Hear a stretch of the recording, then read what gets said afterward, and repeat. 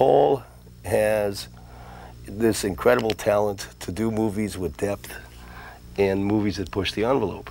And when I mentioned this and when Paul was excited, I thought, we could do a musical that's not superficial, that's not glib, that has different layers, and that really challenges the country, challenges moviegoers.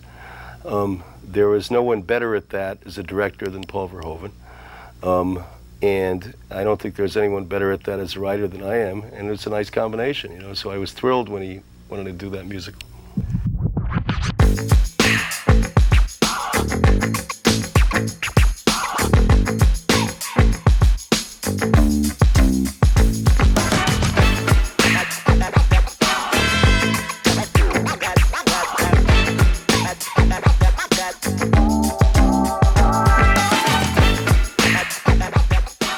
Everybody, welcome to an episode of Not a Bomb Podcast. This is the film podcast where all the movie bombs, both financially and critically, get a second life. I'm one of your hosts, Troy, and with me is my bestest friend, Brad. How you doing, Brad? I'm doing well, man. Don't short this podcast. It'll come back to bite you. Yeah. You like that joke? Yeah, I like that. That's good. So we're on episode 34. Makes it an even episode, so it was my pick, and we're recording on January 31st. So technically, this is the last pick of January, which we decided to go back and look at all of the listener feedback of people giving us some great movie recommendations. And Brad and I had to sift through this, and this one's unique. It came through a Facebook message that we received early on. And as we were pitching this concept to our friends and a bunch of other listeners, this one movie popped up kind of regularly, which surprised me. And it's none other than 1995's Showgirls, which, I mean, full disclosure, Brad, back, 34 episodes ago when we were talking about this concept and talking about movie bombs, Showgirls was not on my radar. Not on my radar either, buddy. I can't say that I thought if we did a Paul Verhoeven film, it would not be, maybe Starship Troopers, but yeah, not this one. We're going to do Showgirls first. Yeah. So, and what's unique about this one is you and I, this is just uncharted territory like you said, Starship Troopers, I can talk about that all day. Showgirls, I've never seen it. Was no intent ever watching this thing. It just was not on my radar. But when we decided, you know what, let's dive into this thing. Let's see what it's all about, because it does have a bit of a juicy history leading up to it. And even, the stories post-release, we had to find a guest, somebody that met two criteria. One, they would just know about this film inside and out. I mean, at every level. And two, that they know about film in general. And there are very few people that when I talk to on a regular basis that just put me to shame in terms of film facts, history. And trust me, I am a huge Asian cinema fan. And this person that we have on this week could probably just beat me at trivia on that topic alone. So I want to introduce one of my best friends. He's an East Coaster with me. And we brought what I consider one of the biggest film experts that I know onto the show. And it's none other than our good friend, Jose. Jose, how are you tonight? I'm good. Thank you for that intro. Now I'm hoping I live up to that sort of intro. I have no doubt you will. You surprise me. Every time you and I talk, I end up just writing a note down or something saying, I got to go catch that film because I didn't know about it. And you're the one, because we talk constantly, that sends me a message or something that says, hey, did you notice on Deadline today they posted such and such, or you're linking me to these articles. So not only do you know about film history, but you're pretty, I would say, tied into just what's going on in the film industry in general, right? Because you read all the trades and everything else too. Yes, I weirdly enough, I wanted to be a stunt performer, which I think is also where Troy, you and I connected over our mutual love for Jackie Chan and his stunt team and the craziness that they did. But yeah, since college, I've been reading Variety and Hollywood Reporter and Deadline, and I'm kind of a pop culture enthusiast, and that sort of just involves everything: movies, TV, film, film critique, analysis, all of it. So And in theater too, I've seen And you theater. perform as well, and you are fantastic. Thank you. So we could not have anybody better for this show. But Jose, I know you so well inside and out, but our listeners, they don't. And we do this with all of our guests. We want to ask a few questions just for everybody to get to know you and to sort of level set, because when you're talking about film is all about subjectivity and perception, right? Mm-hmm. So you got to understand where people are coming from. So Brad and I have come up with a few questions. They're unique. And we thought and you haven't seen these questions. So we said, hey, we're going to ask Jose this so that everybody kind of gets to know you a little bit better. But the first question, it comes from me. Okay. So this one's easy. What is your favorite movie of all time? By the way, hello, Brad. Hello. I'm meeting you for the first time as well. Thanks for having me on the show. Favorite movie of all time is Psycho. Wow. It is, out of all of them, I've seen it a million times. I think just as a cultural phenomenon, Alfred Hitchcock, the way he presented it, marketed it, showed it, the way audiences reacted to it and freaked out. And then just also the way it's shot, the plotting, the suspense.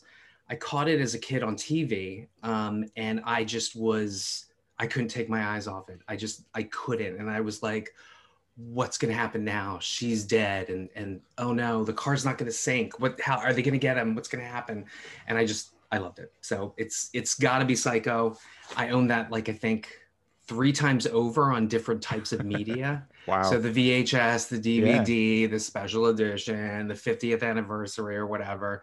And I actually just bought the sequels. I hadn't really seen Psycho 2, but I had seen Psycho 3, and I absolutely love that. And I love the screenwriter for that movie as well. So that's a great. Now, we live out here, and I'll say the great thing about the Baltimore sort of DC area is just the theaters. Like the Parkway is my favorite theater of all time. But you get the AFI out here as well. Have you seen Psycho on the big screen? I have. I think one time was AMC, the other was at the AFI. And it might have even played at the Senator Theater, which is our historic theater in Baltimore. I used to work there as an usher from 1990. I think the first movie they played when I started working was The Hunt for Red October. We actually showed Showgirls, and that's sort of where I fell in love with it, right? So we were always doing the dance in the lobby, and yeah, so. That's awesome. All right, Brad, you got the next question. Yeah. If you could look through one famous person's email without them knowing, whose email would you look through? Oh my God. Whoa. That's an unexpected question. I know, they're surprise questions. We told you they were surprise. And I like the fact that you're giving us a surprise, like, reaction. Okay. One thing. What's the first one to come to mind? It's got to be instinctual. All right. So instinctual, the first one that comes to mind is Donald Trump's emails. I was going to say Donald Trump. Yeah. Everyone wants it. Yeah. I've got to read it. I've got to read it all. And read the drafts. Click on what was, edited, what sentence changed. Yeah. Would you do it through the presidency, or would you go back before that? I mean, I would pick that. That would be definitely one. I want to go through the whole thing. All of it. I want to see everything. Could you imagine? I want to see the AOL accounts. I want to see the fake emails, all of it. Oh, that's a good answer. God, what do you think his AIM screen name was? Who knows, man? Yeah. Okay. Kitty Handler. Oh, wow.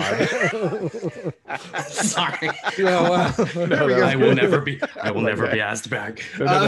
You will definitely be asked back for that answer. That was awesome.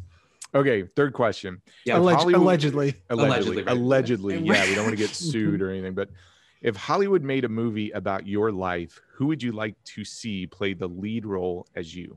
Oh my God. Okay, so there is actually an actor that looks a hell of a lot like me. His name is Vaughn Flores. Vaughn Flores. His name is Vaughn Flores, Canadian actor. Not a lot of people know about him. He's certainly not super famous. He's done a lot of TV. He was on Roddenberry's Andromeda. Was that what it was called? It was a science fiction show. Oh, yeah, the science fiction. Yeah, I know what you're talking about. I've never seen it. So he actually would be my doppelganger. So, I mean, he'd be the obvious pick. But I always just tell people I look like Short Round grown up. So maybe Ke Huy Oh, no Quan. time for love, Dr. Jones. No time for love, Dr. Jones. So maybe Ke Huy Quan could play me, or if we're doing like a gender flip sort of thing, maybe Maggie Q or Lana Condor. Okay. Yeah. So, but it'd have to be an action. Shave their head. It has to be an action film. Yes, exactly. All right, Brad, you're up. You got the last two. Yeah. What is your least favorite? Well, sorry. What is your favorite film from your least favorite genre? Oh man. So this one's always So I hard. like all the genres. Yeah, but you got to pick the genre. So what's the genre that you just out of everything, when it pops up, you don't gravitate to right out of the gate? So this is weird. I probably wouldn't go to like musicals Oh, right away, which is strange, right? Because I like the dancing and stuff. Yeah, But when it comes to film, action, drama, I'll even take a comedy. But if, we haven't even gotten to Prom on Netflix yet, which I hear is magnificent. It's a Broadway musical. Ryan Murphy did it, and it's just like, I think I'd rather watch this Dolph Lundgren thing. I agree. Instead, you over would, Prom, yes. Absolutely. So, so I guess my favorite musical, it'd have to be Chicago. Honestly, out of all of them, I really did pick. love that one. I connected to that, not just because I went to law school. I don't know why, but Ooh, are those law degrees in the background? Is that? Yes, they are actually. Okay. I was trying to, it's hard to make out. They are. Nice. Yes. So they are whatever we respected. say, he can get us out of jail. Overruled. That's right. Yeah. That's right. You can always call me. Perfect. But All right, Chicago is awesome. I saw the preview screening of that. I also saw the touring edition of that with live in DC with Jasmine Guy. She was the lead. Oh wow. So how many times have you seen it in person as a musical? Twice, I think. Okay. Yeah. What's better? I love it. Is the live performance better in the film, or is it you just can't compare? Yeah, you can't really compare it because there's obviously lots of places you can go with the movie, and especially with the filmed version, they took a lot of liberties with it in terms of how it's presented live versus the movie. Okay. But they're both beautiful companion pieces. So Awesome. yeah. I love that film too. All right, Brad, bring it home. What is your favorite movie bomb that you would recommend to everybody? It's this one, Showgirls. Oh, it is? Yeah. We lucked out then. That's yeah, awesome. honestly. I mean, obviously the subject matter, but if people are like, what's so bad that it's good? Although that's not even really a great phrase for Showgirls itself, but it would be this movie, definitely. So just you are the one who kind of directed me to a documentary we're going to talk about tonight about Showgirls. It's out too. But on top of that, you own a couple of books about the film too. So this actually starts to make sense. And one of the reasons why I thought you were good, because I know you've recommended this film in the past to me, and I've just pushed it off to the side. But how many books do you own on Showgirls about the film itself? Is it just a couple, or? Honestly, it's so I did have a copy of the companion book that was part of this. That was the one that Paul Verhoeven put out in conjunction with the film, right? So he wrote the text. There was a bunch of photographs also from like Bettina Rhymes, these well-known, Mary Ellen Mark, these well-known photographers. So there was that one, and I think I have a copy of the screenplay somewhere. Okay. Right, but for the most part, it's been just a lot of what I remember from the press. What I remember from reading in the trades about Showgirls, especially after Basic Instinct. You know how at Cannes they pre-sell the rights, and that's how they get there. It's a completely different like sort of system from before, how movies were made before. And I just remember, this announcement, Paul Verhoeven and Esther Haas, they're going to make this new erotic thriller about Las Vegas. And I distinctly remember Verhoeven talking about, he's like, I'm going to put an erect penis on the US screens, a erect penis or whatever. And I was just like, okay, erect That's penis, a good I'm Verhoeven. in. I'm in. Yeah. Well, and We should probably let everybody know. I mean, we're about 15, 16 minutes into the show.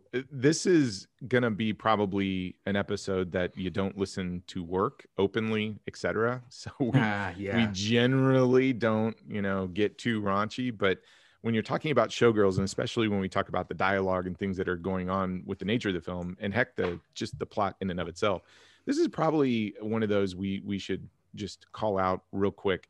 Not suitable for work listening, or heck, at the end of the day, it may not just be suitable for any kind of listening. We may just totally bomb this thing. This is going to get the E rating. Yes, E rating. Yeah. On so the podcast thing. Yeah. So we usually this one. I got to be honest with you. This was an interesting week. So Jose, you've seen this many, many times, and you saw it theatrically, right? Because obviously you worked in the movie theater when it came out. Brad, you watched it for the first time, right? Yeah. So I text you this morning. I started it last night. I was home by myself. Started it last night and kind of started it late and got sleepy and was like, all right, I'm going to watch the last 45 minutes. So I watched Showgirls with a bunch of coffee this morning on a Sunday. And I was like, I don't know what I'm doing with my life, but here we go. So I watched Showgirls and had coffee. So yeah, I had never seen it, and I think it was Thursday night. I start to go down into the theater that we have, and all of a sudden my wife comes down, Tabitha. She's like, "Oh, what are you doing?" I said, "I want to watch Showgirls." "Oh, I want to see that." I'm like, "Oh, you do?" I was like, "Well, this is gonna be awkward." And then she yells up the steps, "Hey, Cameron, you want to watch Showgirls?" Now, mind you, my son is 15, and Cameron yells down, "Is that stripper movie?" And I'm like, "Yeah, you don't want to see it." He's like, "Nah, I don't want to see that." So we dodged that bullet. I don't know what my wife was thinking. So yes, I had the pleasure of watching Showgirls with Tabitha next to me. Wow. So that was an interesting view. I didn't know what to get into. I mean, again, I've seen the trailer. I know about it. I know about its NC-17 rating. I had seen some clips too on like YouTube and stuff, like the holy water scene. I've seen certain little snippets in all out of context, which is even more bad shit. Like seeing Showgirls and having zero context for what's going on too. So actually, let me ask: did you watch a red band trailer or a green band trailer? The trailer, I had never seen the red band trailer. I'd only seen like for general population viewing, and gotcha. I know. When it came out on home video, I think Verhoeven put a R-rated cut out there where they had to, take 3 minutes off or something. Especially for Blockbuster. Does everybody remember Blockbuster? Yes.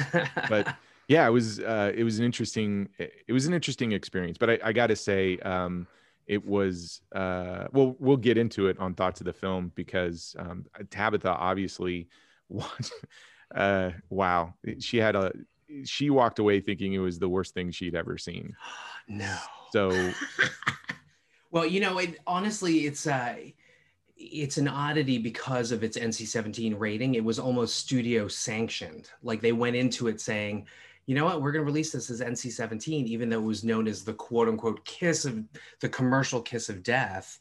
And I think it's probably one of the few, if only, NC-17 films that had like more than 3,000 theaters when it debuted, which I'm sure Brad will get into, but let's transition into that. So Showgirls came out in 1995. Brad, it failed both commercially and critically, but let's start with the box office. So how did this sucker do? Okay, so you got a $40 million budget, and you pull in half of that at $20.3 million domestically, right? Yes, domestically. I will say it did have a second run internationally in 2000, and it got another $7,000 out of that. So congratulations. Okay. Yeah. Rotten Tomatoes. Do we know? Does anyone know? Do you want to take a guess at what the Rotten Tomatoes would be? I'm 2%. I'm gonna say single digits. I'm gonna say 9. I actually thought it was going to be way worse. It's 23%. Oh, so kind of high. It could have gone up. I think it went up over the years. Okay. And the audience score is 37%. So you're looking at roughly about 1/3 approval rating on that. Okay. Do you guys remember, and Jose might, because he was an usher in a movie theater. Do you remember some of the films that came out in September of 1995? All right. So there are some big ones. So if I remember correctly, and this is a while, by the way, I always cringe when I hear like Brad say something like, when I watched Event Horizon, I was 14. Because like I'm older, I'm much older than you, Brad. But so if I remember correctly, I think 95, it's, you know, there's still sequel-itis. And I think my favorite Die Hard was the biggest earner of that year. I think Die Hard 3 with a Vengeance, right? Ooh, wow. Yes. Die Hard with a Vengeance was the told you this highest guy knows grossing everything. film of the year. Yeah. But it was still like sequelitis, right? Like people were, you know, they like, I think that summer was a bunch of sequels. So, you know, Showgirls would have been, you know, something new, something different. I don't know. And I also have some reasons why I think it didn't do well either, but yeah. So here's what it was released up against. Do you all remember the horror movie, The Prophecy? Yeah, Christopher Walken. Yeah. To Wong Fu, Thanks for Everything. Julie Newmar. Yeah. You guys remember that? Yeah. Hey. I love it. Have you guys not seen that? It's been, I think it used to be on HBO all the time. All the time. I've Yeah. never seen it. So that Yes. year, Priscilla, Queen of the Desert was the indie drag film, and then this was the Steven Spielberg produced drag film. Not that it's not a bad movie; it's a very feel good movie. Patrick Swayze, Wesley Snipes, and John Leguizamo in drag. It's hysterical. You have to see it. I've Okay. seen Priscilla. Priscilla's good. I've never seen. I just this one never. I once I saw Priscilla, I was like, I don't need to see the other one, but my wife loves it. This Here's was a- like the Disney version of Priscilla. Okay. Here's a banger for you. Hackers. Oh, Oh my my God! gosh. Yes, Yes. starring a Um, then married Angelina Jolie and Johnny Lee Miller. That's right. They were married at the time. Yeah, Is yeah. Acid Burn. Is that when they put their two names together? They're Acid Burn or something think like so. that? Yeah. Or I actually like that movie. That's a deeply misunderstood movie. By Yes. the way. Here is one that I think is a crazy movie. Texas Chainsaw Massacre: The Next Generation.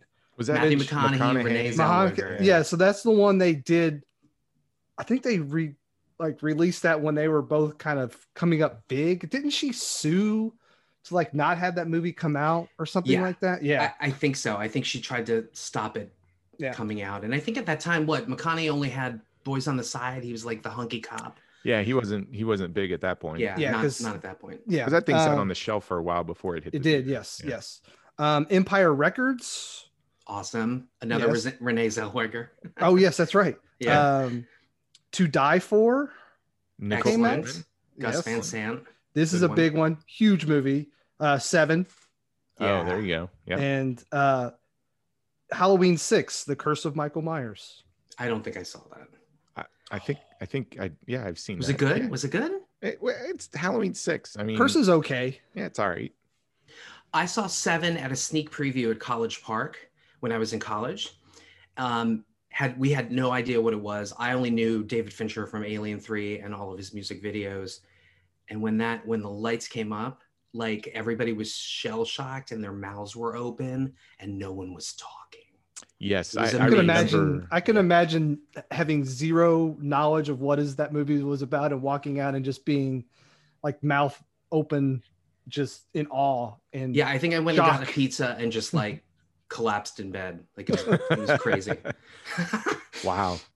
That's a lot of heavy hitters to go up against. yeah. Remember when there were a lot of movies that used to be released all the time? That was just a random September Yeah. in '95, and there was just pretty big movies. So It's crazy. So it comes out, it doesn't do well. Obviously, it has some stiff competition. And let's be perfectly honest. When this thing was released, so I want to level. Oh, I set. should add also. Sorry. Oh, yep, go I ahead. meant to bring this up. VHS sales of Showgirls. Did you all see how much it made? 100 million. $100 million. Never underestimate pervy men. So the industry term for this is ancillary profits, right? So your VHSs, your DVDs. Brad, I'm sure you're gonna let us know this, right? The movie has turned a profit. Oh yes, Oh, yeah. yes. Yeah, Yeah, absolutely. Completely turned a profit. Yes. And it's probably one of the more valuable movies in the United Artists MGM catalog. Well, yeah, for a while it was MGM, one of MGM's like top producers in terms of home media sales, and I'm sure it still does very well. I mean, it doesn't have a 4K release now. Well, it does overseas. But you know, you never know. They can release it again, and it's I'm weird sure though. Verhoeven, if you're listening to this, do a commentary, please God. Do that would be nice. That would be good. Well, so when this came out, so today, even I want to say as it's being released, they talk about it as an instant. I mean, the copy that I'm holding on Blu-ray, New York Times says an instant camp classic, and everybody, when you run across it in today's environment, it's kind of labeled as the worst bad movie. And even Verhoeven and everybody else who talk about it in the sense of, hey, it's fun. It was supposed to be a comedy, and they're trying to rewrite history a little bit. But you mentioned it, Jose, when this film came out, it came out with almost like a coffee table book, that it was an artistic representation of the film with Verhoeven writing all this text about what he was trying to strive and do. But it was an erotic thriller. It was a drama. And the campiness and everything else about it came afterwards. So when we talk about this thing, one of the things that we will discuss in detail is how it transitioned into what it is today. But make no mistake that director Paul Verhoeven, when we talk about the people behind the camera, he was going for something very specific, and he was aiming for that erotic thriller genre.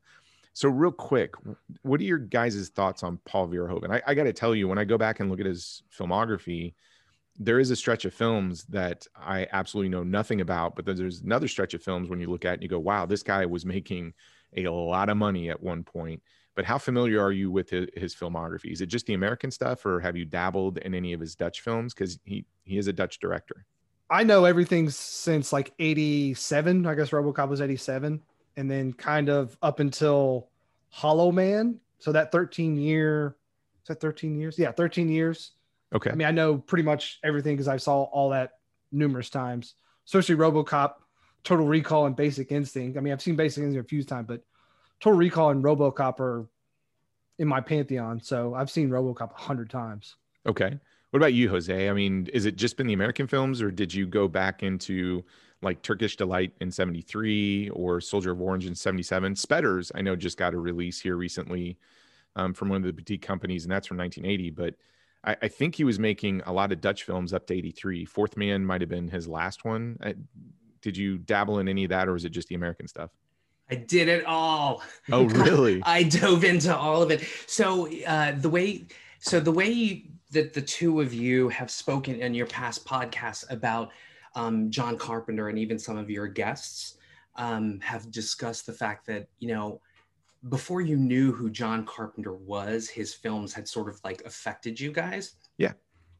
I had the same sort of thing with Paul Verhoeven, and I didn't even realize that it was him. And so I think something, you know, Brad has often said is, you know, when you re-examine a film, it becomes difficult to sort of look at it with new eyes if you have this nostalgic attachment to it. I've tried to break myself from that, but I have a very nostalgic connection to Paul Verhoeven's films, especially his American films. So just really, really quickly, my brother was my entry point into practically everything. Like, he listened to Public Enemy, New Order. He collected comic books. It's why I know about, like, you know, Grendel, Mage, if you've heard about those comic books, or, you know, the original Teenage Mutant Ninja Turtles. And he got me into all of these like weird movies, these weird fantasy and sci-fi movies. And I remember being dragged to RoboCop and just being like, I don't know what this is. I don't even know why I'm here. And I just was enraptured. It was amazing. It was like a live action cartoon. It was brilliant. Absolutely. They actually made it into a cartoon for kids. Yeah, they did. Yeah. I think we can talk about the Disneyfication of RoboCop on a separate podcast. It's actually kind of disappointing. But, and then Total Recall. I was 16 years old for Total Recall. I remember distinctly that my parents bought movie tickets for like anybody who would come in my graduating class in high school. And it was practically the entire class. So imagine all of these 16-year-olds. My parents are the guardians for the R-rated movie. We watched Total Recall. It's absolutely amazing. People are dying. There's a 3-breasted hooker. It's like the Quado Somebody's guy. head explodes. Exactly. It's great. There's a guy wearing his brain on his head. I mean, it was amazing. And my parents were, of course, mortified that, the weekend it came out, they were like, highest body count. What's with all this violence? Strangely, no parents complained, right? And then with Basic Instinct, I'm 18 years old. I don't need a parent to go see an R film, so I can like go and see that. But at the same time, I'm being bullied. I'm being, called names in high school. I'm dealing with my sexuality. And I see this movie, and Sharon Stone she has all the power. She like owns every single room. She's uncrossing her legs, and she's like, I've never seen a film before where, there's a sex scene and there's tension. People are like, people were screaming in my audience when they were having sex, like, oh my God, he's going to die, So I do have that sort of connection with Paul Verhoeven, but I did go back through his Dutch stuff. So Turkish Delight, I have a copy of that. Spetters is absolutely amazing. Soldier of Orange, which, sort of dovetails with Verhoeven's background growing up in Nazi-occupied Netherlands. Right. And then, of course, The Fourth Man. Spetters is what actually ran him out of the Netherlands. If you ask me, Showgirls is his American Spetters, because there's a lot of similarities between those two movies. Yeah, so he's an interesting filmmaker in that, he's a Dutch director that gets to a point in his career where he's forced over into Hollywood. So it wasn't by choice. Right. When he comes over here, I want to say the earliest film I've seen of his was Flesh and Blood with Rutger Hauer. So good. And it's fantastic, but I didn't discover that until after discovering RoboCop. So when I saw RoboCop, and I don't know what it was, I wanted to go back and see what this guy had made, and the only thing that was available was Flesh and Blood. Watch that, and I, for the longest time, thought that was his first film, because never knew anything about anything he did prior to that. But you look at RoboCop in '87, Total Recall in '90, Basic Instinct '92, Showgirls in '95, Starship Troopers in '97, Hollow Man 2000. He had a fantastic run of American films, and he's still going, because he did Black Book in 2006, which got a lot of praise. Elle in 2016, I think he won a Golden Globe for that film in directing. Best foreign feature and best actress. He's had a very good track record, and he's such an interesting director. And what's fascinating is two of his films, Basic Instinct and Showgirls, 92 to 95, he's teamed up with writer Joe Esterhaus. Now, Joe Esterhaus, notorious Joe Esterhaus. The notorious Joe Esterhaus. So when I go back and look at Joe Esterhaus' filmography, I am shocked at how many of his movies I've seen. So I'm going to read some, and you guys tell me, yep, seen it. So 1978 is kind of, I think, his first writing credit, and he works with Sylvester Stallone on Fist. Have you guys seen that one? I have not. I've only seen parts of it. I have not. You're not missing much, but it's okay, right? So it's a union movie. Yeah. FIST stands for something like Federated Interstate Truckers, something like that. It's about him becoming the truckers union. It's Stallone, doing his. Does he arm wrestle people in that one too? No, or no? He does not. No, he beats people up, but there's no arm wrestling. Right, but he. But that might have been the genesis. It could be. He really hits it big in '83 with Flashdance, which was a sort of a cultural phenomenon for the '80s. And then follows that up with a thriller, Jagged Edge, 1985. Jeff Bridges. Yes. So far, I've seen 3 Esterhaus films, and I'm like, oh, I forgot Esterhaus wrote 2 of those. I knew about Jagged Edge. By the way, Flashdance earned him the title of Swami of the High Concept, which it's weird. It doesn't apply to any of his other films. So I don't know how he won that. But it was simply based on, welder by day, stripper by night. And she wasn't even really a stripper. Let's call her a burlesque dancer. Okay. But that he got that moniker after Flashdance, right? Which is bizarre. Big Shots in '87. Know nothing about that. Hearts of Fire in '87. Haven't seen that either. Betrayed in 1988, which I think is an excellent film. It's FBI trying to infiltrate sort of white supremacist rural. It's a really good thriller. Deborah Winger, Tom Berenger. Yes, Tom Berenger's so good in that. Betrayed in '88. checking out in 89. Now, the next one in 89 is kind of fascinating, Music Box, which Jessica Lange. Yeah, Jessica Lange. So that one is about an attorney, and I believe it's her father, is being accused of sort of Nazi war crimes, and he's denying it, and so she has to defend it. But she comes to find out she really doesn't know much about his past. So if you want to check out some good quality Joe Esterhaus and you haven't seen it, I highly recommend Jagged Edge in 85, Betrayed in 88, and Music Box in 89. But after Music Box, it leads to Basic Instinct in 1992.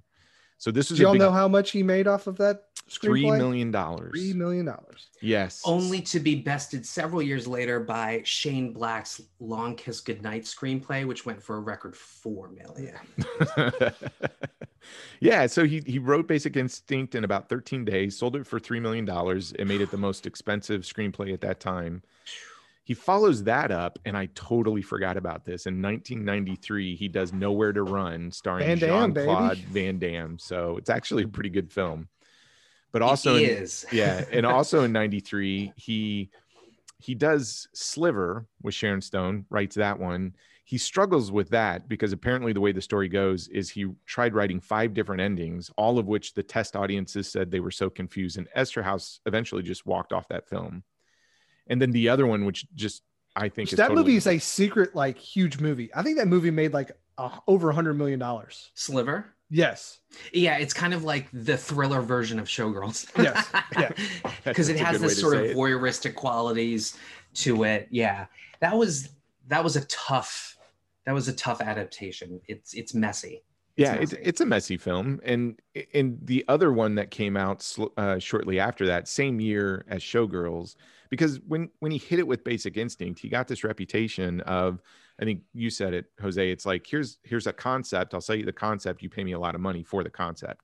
None rings truer than Jade, which came out in 95, which he sold a 2-page outline, and it's a San Francisco thriller, and he got paid $1.5 million for that. That's million? freaking right. No, it was 4 pages. Oh, 4 pages. Okay. I heard it was 4 pages. Yeah, I read it as a 2-page outline on a San Francisco-based erotic thriller, and he got paid 1.5.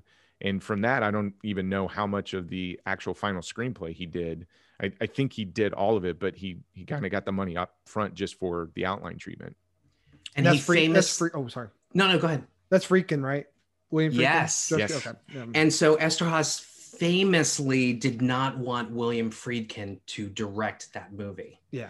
I And remember that Friedkin now. said, he goes, your craft, your writing is totally intact. I'm not going to change anything. And then he changed everything. Yeah. So, have you seen that movie, Jade?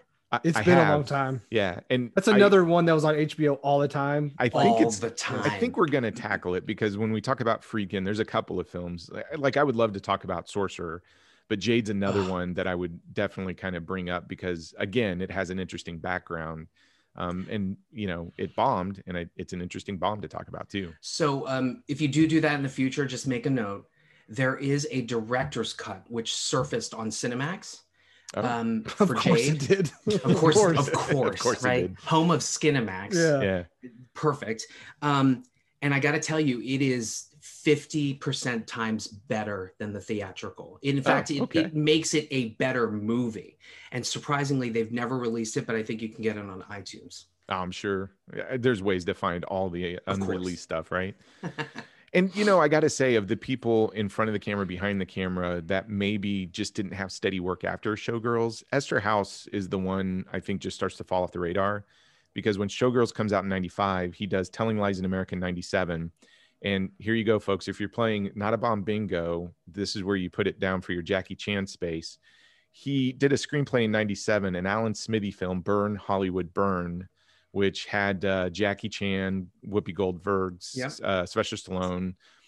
It's a terrible film, absolutely terrible. Hasn't been released. I think the last Holy copy shit, I I've own. never heard of that movie before. Oh yeah, it's Eric Idle is in it. I think I have a copy of it on Laserdisc. It's never been released. I think on DVD. Beyond. Wait, what? Coolio and Chuck D are in it as well?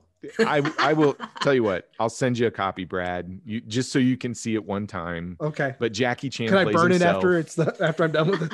Yes, you probably will. And then the last thing I saw was Children of Glory in 2006. Now he has other writing credits, but for characters, because I didn't know there's a Showgirls 2. Didn't watch that one, and he got I think writing credits or character credits for Basic Instinct 2. So he's kind of dropped off. The other people, before we talk about the folks in front of the camera, is I want to mention director of photography. I think it's Yost Vacano. Yost Vacano. Yeah, so brilliant. He is an interesting cinematographer. He's worked on various Paul Verhoeven films. So he did Spetters, RoboCop, Total Recall, Starship Troopers, Hollow Man. He's done some other work, but primarily Verhoeven's using him for most of his films. And then I'm going to ask you about this, Jose, because I don't know much about this outside of one interesting tidbit. The choreography for all of the dance, it was Marguerite Pomer-Derricks. Yes, Marguerite Derricks. Yeah, and the interesting thing, when I looked up some films that she worked on, and we'll talk about this in a second, she did the choreography for a film that was, I don't know if it was trying to compete, but it came out a year later. It was Striptease in 1996. Yep. Actually, thank you for the segue, because I think one of the things that gets missed about Showgirls is the expert level, professional level of the dancers and the choreographers that were in it. So Marguerite Pomer-Derricks, prior to Showgirls, she just had one credit, All I Want for Christmas. I don't know if anybody saw that, but it's about these two kids that want their divorced parents to get together for Christmas. Anyway, so she was the choreographer for that. Ooh, can I guess how it ends? Yes. They get back together at the end, don't they? No, she marries Santa. No, I'm kidding. No, of course. Well, you spoiled it for me, Jose. Now I'm not going to watch it. Of course. So she only had that one credit, and she did this. It was her first big film. She's gone on record saying that, it was kind of disappointing that the movie didn't do well, but in the end, for her, it was, you do the work, and the dancing is spectacular. I mean, it's absolutely spectacular. After that, they booked her for Striptease, which was yet another sort of like stripper film, but that is based off of the Carl Hiaasen novel. So it's more of like a comedy crime thriller for Striptease. And then another weird, interesting fact is there's an actress in Showgirls, Rena Riffel. She appears in Striptease as well as a stripper. Okay. So she's in both movies. Typecast. And not only that, the coda is Rena, Miss Riffel, got the money together and produced and directed Showgirls 2, Pennies from Heaven. So I saw that trailer. I haven't seen it. I don't want to ruin or tarnish the memory of like Showgirls, but she went on to also do that. But Marguerite Derricks, she has a background in ballet, dance. You probably, if you've ever seen Magnificent Mrs. Maisel on Prime or Glow, she's the choreographer for that. She did a lot of TV, Fame, Bunheads. She's known as the Austin Powers choreographer, so all those dance sequences. Spider-Man 3, right? The little Tobey Maguire dance sequence. She did that. Yes, when that film turned into The Mask. Correct. Yes. You are correct. And I don't fault Marguerite for that, but when that happened, probably got paid for that. She probably, she got paid. She did, but I'm just saying, when he starts dancing, I'm like, what movie am I in? It just became The Mask. This is terrible. But she's just an amazing choreographer. And just to let you know too, Sue, some of the dancers that are in here, let me just throw out a bunch of them. The African-American dancer Annie, that is Angela Brockman. Okay. Is she the one with the short hair? With the short hair, the African-American woman. She slips on the beads. Oh, yeah. She gets taken out by the other girl. Okay. She's an amazing dancer. She cropped up also as a badass sergeant in Starship Troopers. I don't know if you remember that. She's a little bit part. So we've got Angela Brockman, Carrie Ann Inaba. She's the one of the fly girls. One of the Asian fly girls from In Living Color. She's also one of the judges on Dancing with the Stars. She is on The Talk, I think. She's one of the hosts on The Talk. But she's one of the dancers. She's featured prominently. Who else is in there? Christopher Childers. He's the movement and choreography coach for Cirque du Soleil. And actually, those three toured for Madonna in the Girly Tour, if you've ever seen that. Have you? So it's a Madonna concert. It's a concept concert, but basically all of the dancers shave their heads and they appear topless. It was sort of weird. Like, I think Madonna saw Showgirls and was like, let's get all y'all in there. Let's get Goddess going on in here. Yeah, exactly. Okay.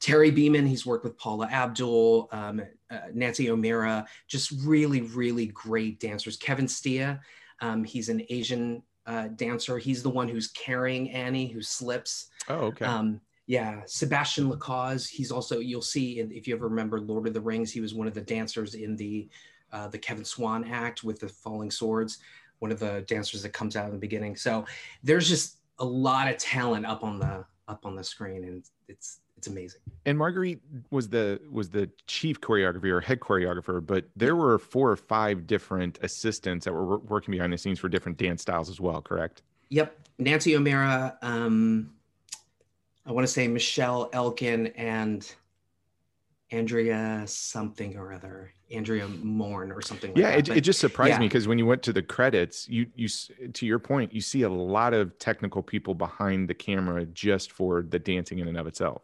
Absolutely. So I always equate it to like fight choreography. You can kind of tell how good the fight choreography is by who is going to be running it, but also the talent that they get to sort of execute that. And it really seemed like the one thing that they tried to do from a production standpoint was really bring in some talent that was going to showcase, this world that they were trying to create. Yep. And one other thing, the music. So originally they were going to get Prince to do the music. And at the last second, either he got a whiff of what kind of thing he'd be signing on to, or he just, there was a scheduling conflict, but he contributes 2 songs to the soundtrack. 319, which is her first dance, Rip Hop Go to Zippa, which is her and James dancing in his loft. And then they also asked David Bowie to contribute songs. He only did one, I'm Afraid of Americans. It's in the Crave Club dance sequence. Okay. But the music is done by one David Stewart. Do we know who that is? Not a clue. He is one half of the Eurythmics. So there was Annie Lennox, and then there was David Stewart. Yes. But he did all the scored music for The Goddess and for the film itself as well. You can't find any of his score CDs. They're all completely out of print, and they go for thousands of dollars now. You have one?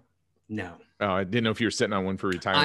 I missed out on it, and I'm mad. But anyway, yeah. Okay. So those are the people behind the camera. Yeah. So in front of the camera, we have a unique cast, and we have to start with Elizabeth Berkley as Nomi Malone. Now, her rise to fame before Showgirls, I mean, it was really attributed to the TV show Saved by the Bell, which was on She's from so 89 to excited. 93. Yeah. And I'm so scared. I also noticed she did a Smokey and the Bandit TV film, Bandit Goes Country, in 94, the year before Showgirls. Wow. But- That's news to me. Yeah, before Showgirls, really all she was known for was Saved by the Bell. So obviously she's taking a very risque role. Here's the thing. Everybody portrays her in the aftermath of Showgirls. And I just kind of want to ask you guys about this.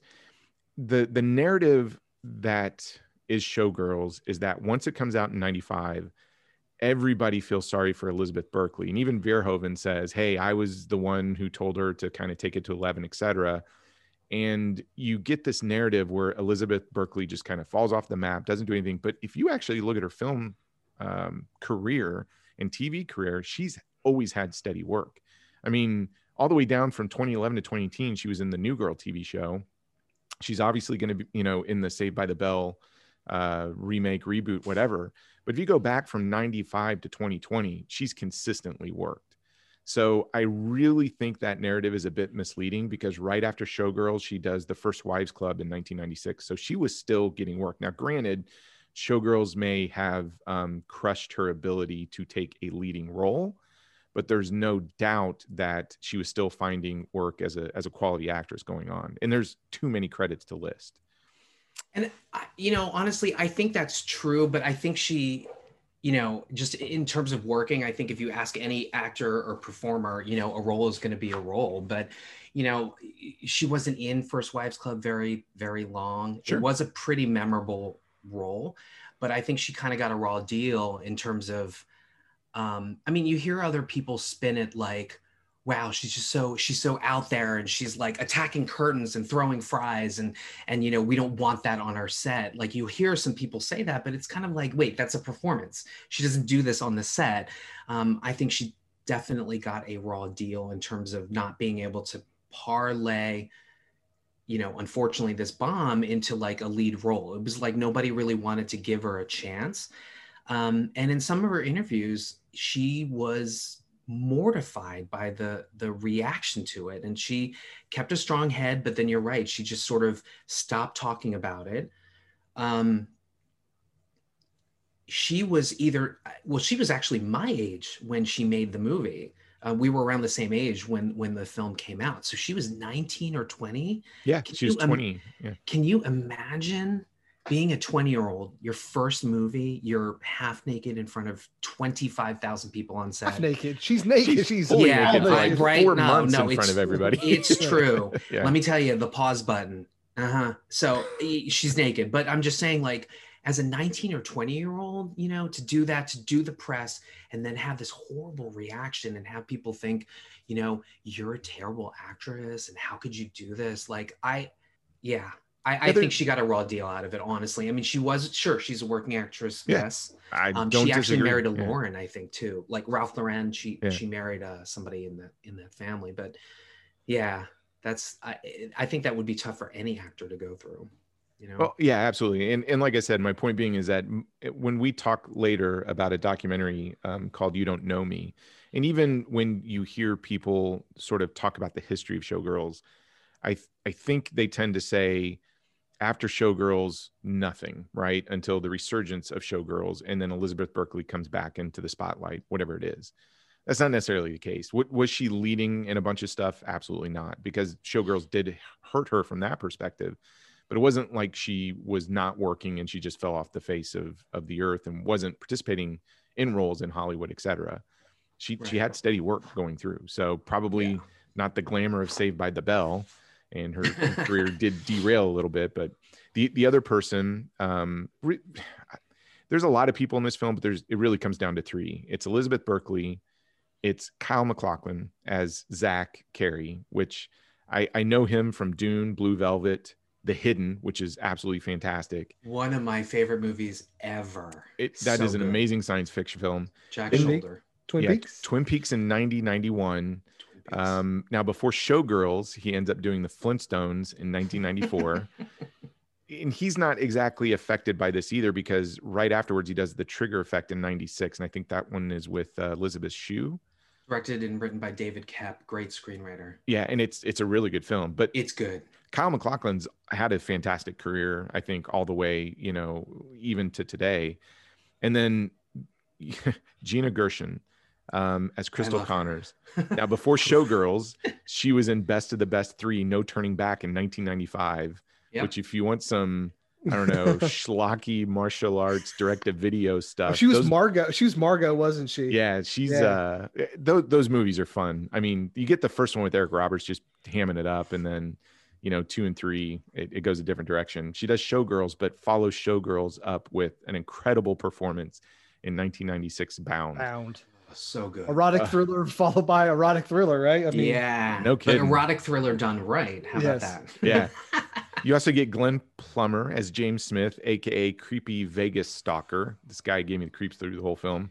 Glenn Plummer is an amazing character actor. If you look at his resume, first of all, he's got a ton of credits, right? Oh, he does. TV, film, all over it.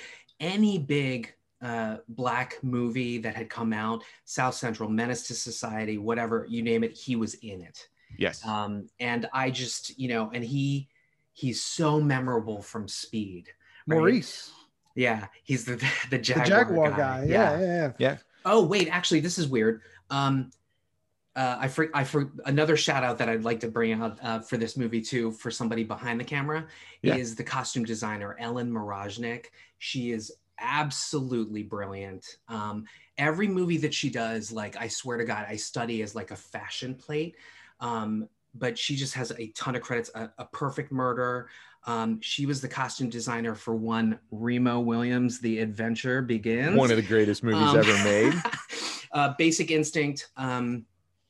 you know, I think I said failure to launch, but you just Google her credits. She's absolutely amazing as a costume designer. So where I'm going with this is at the same time that Ellen was doing the costumes for this, she was doing the costumes. Her next project simultaneously was Strange Days, which oddly enough, Glenn Plummer is in. He's Ray Fiennes. No, he's the DJ that got killed. Jericho 1. Jericho, yeah. Yes, okay. He played Jericho 1. And actually, there's a dress that Juliette Lewis wears, which is very similar to the dress that the dancers wear. It's the little squares. Nomi is dancing in it in the Vegas scene where they're dancing on like the yachts or whatever. And there's actually the Japanese man that they try to pimp her out to. He is the client that Angela Bassett is driving in Strange Days in the beginning. Do you remember that? The Japanese guy, and then she ends up taking him to Ray Fiennes hijacks the ride and goes. Needs to get a special edition release out there. I mean, Strange Days is so good. Can I have a sidebar too, guys? Yeah. You'll ever wonder like what we would remember if we didn't remember all the stuff about movies? Like, could we like solve world hunger or something? I think we could rule the world. Seriously. Yeah, I think I'd remember birthdays on a more consistent basis. We're just pulling up facts about Strange Days just from the top of our heads. And you start talking about them like, oh my God, I totally forgot about Catherine Bigelow's film. Okay. I feel like Rosie Perez in White Man Can't Jump, right? I'm a storehouse of useless information. Anyway. The only other ones I want to talk about real quick, we got Robert Davi as Torres, Die Hard 1988. That's all we got to say. Yep. Bond. He was a Bond villain, right? No. Die Hard 1988. That's all we know. It's the only, every time you see Robert Davi, I'm like, Die Hard. Someone said the meanest thing about him that I think I've ever heard in my entire life. Oh, no, don't say it. Okay. We got to be nice. He was in Die Hard. Are you going to say 1988? I mean, look, I got to tell you, I have acne scars, and I'm just thankful that Robert Davi, I see him on the screen and I say, you know what, somebody would take a chance on me or whatever. And besides which, he's an excellent actor. He just happens to not really have a smooth complexion. But he's memorable. Everything he's in, he's fantastic. The Fratellis. Come on, Goonies. Oh yes, that's right. Or Die Hard 1988. And real quick, Alan Rackins as Tony Moss and Gina Rivera as Molly Abrams, the one good character. The one good character doesn't do anything wrong in the whole film. So before we talk about Showgirls, I just kind of wanted to talk about this for a minute. The erotic thriller. So I find this genre sort of fascinating because it has its roots in film noir. And if you go back and look at it, especially in the 80s, you can see the erotic thriller sort of burgeoning, and it is dealing with a lot of film noir tropes. But something happens along the way, obviously, late 80s going into 90s. And so I was going back, and you can just search and say erotic thriller list of, and you get this very, very long list. But what's interesting is when you go back to like 81 with Body Heat, the emphasis is more on the mystery. And there's a lot of, that's a true neon noir, right? And you get Body Double, so De Palma. Again, it's more of a thriller. You've got some sex thrown in there, but it's not really the emphasis. It's really about the mystery. It's solving the crime, etc. It's 87, and I don't know what you guys think. 87 is where you start to see this turn, in my opinion. And that's with Fatal Attraction. You get Michael Douglas. Michael Douglas is your turn for way to go. Yeah. So you get a thriller, but there's a lot of emphasis on the sex, and it starts to sort of dominate the national conversation. It's a big hit. But 87 starts to turn into Poison Ivy in 1992. So you get Drew Barrymore amping up the sex. You get Body of Evidence in 92 with Madonna. Yes. You get Basic Instinct in 92 with Sharon Stone and Joe Esterhaus. And so that, I think, is the next logical step after Fatal Attraction. And so you still have those elements of film noir, but really the emphasis and what everybody is going to see the film for are those iconic scenes that are really amping up, the sex portion of the film. So I feel like that with film noir, obviously there's like a femme fatale, right? But they were stopped by by like the code and censors from being overtly sexual. And so I think this is that reaction. We can have a femme fatale and she can get naked and we can, you know, but I think you're right. I think what was happening, especially with Fatal Attraction, was, well, it was weird. These quote unquote erotic thrillers, right? It was either about the dangerous woman that was gonna like kill the man and destroy his entire life, right? Or, and Eszterhas is somewhat responsible for this. If you look at Jagged Edge and Music Box, the flip side of that is a woman who is then attracted to a man who may or may not be crazy and may or may not be killing people. And it's sort of like, what do I do with that? Like that information. He's so hot and hunky and I want him, but maybe he's a criminal. And actually, if you look at Jagged Edge and Music Box, I don't want to give it away, but you remember how there was an instrument or something, yes, and then there would be that one little bing, and then it's like, boom, he is the killer, right?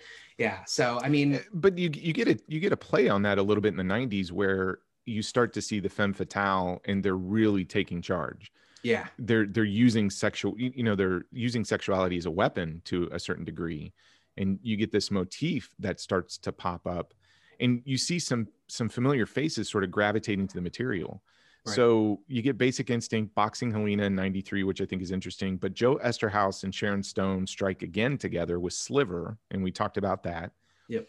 I thought this was funny. That same year, Hexed comes out in 93 with Claudia Christian, which is the Naked Gun version of an erotic thriller. Right. But then here's another name that starts to pop up, I would say kind of in the mid 90s, Demi Moore in Decent Proposal in 93.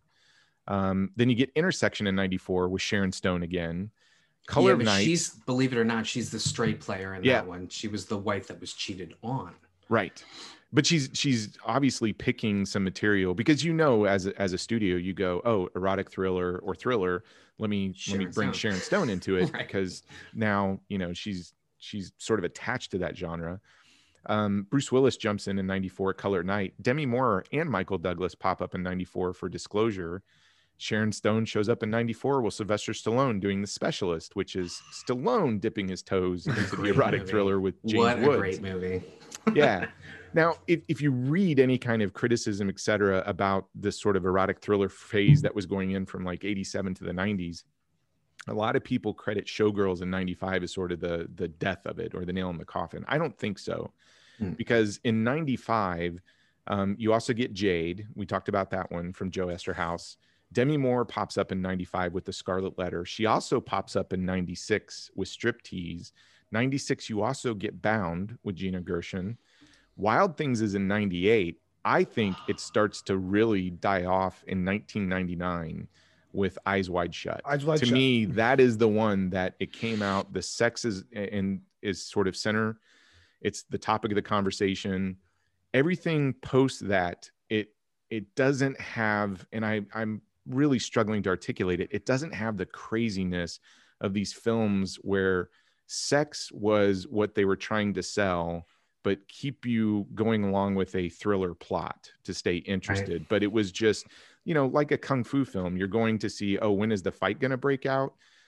You look at some of these films, it's like, well, here's the story. And then you're going to see, well, when is the sex going to break out?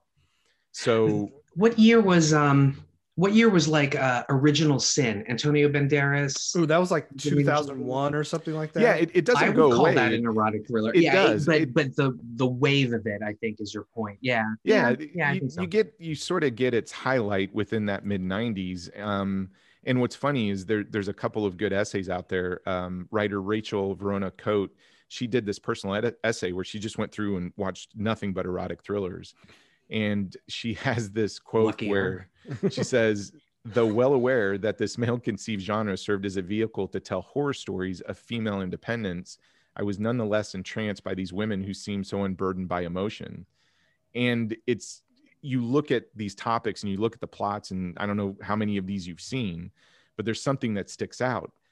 Strong, powerful women and sex was selling during that time period. But the other thing that they were also selling was the dangers of strong, powerful women. And I don't know, it's so weird.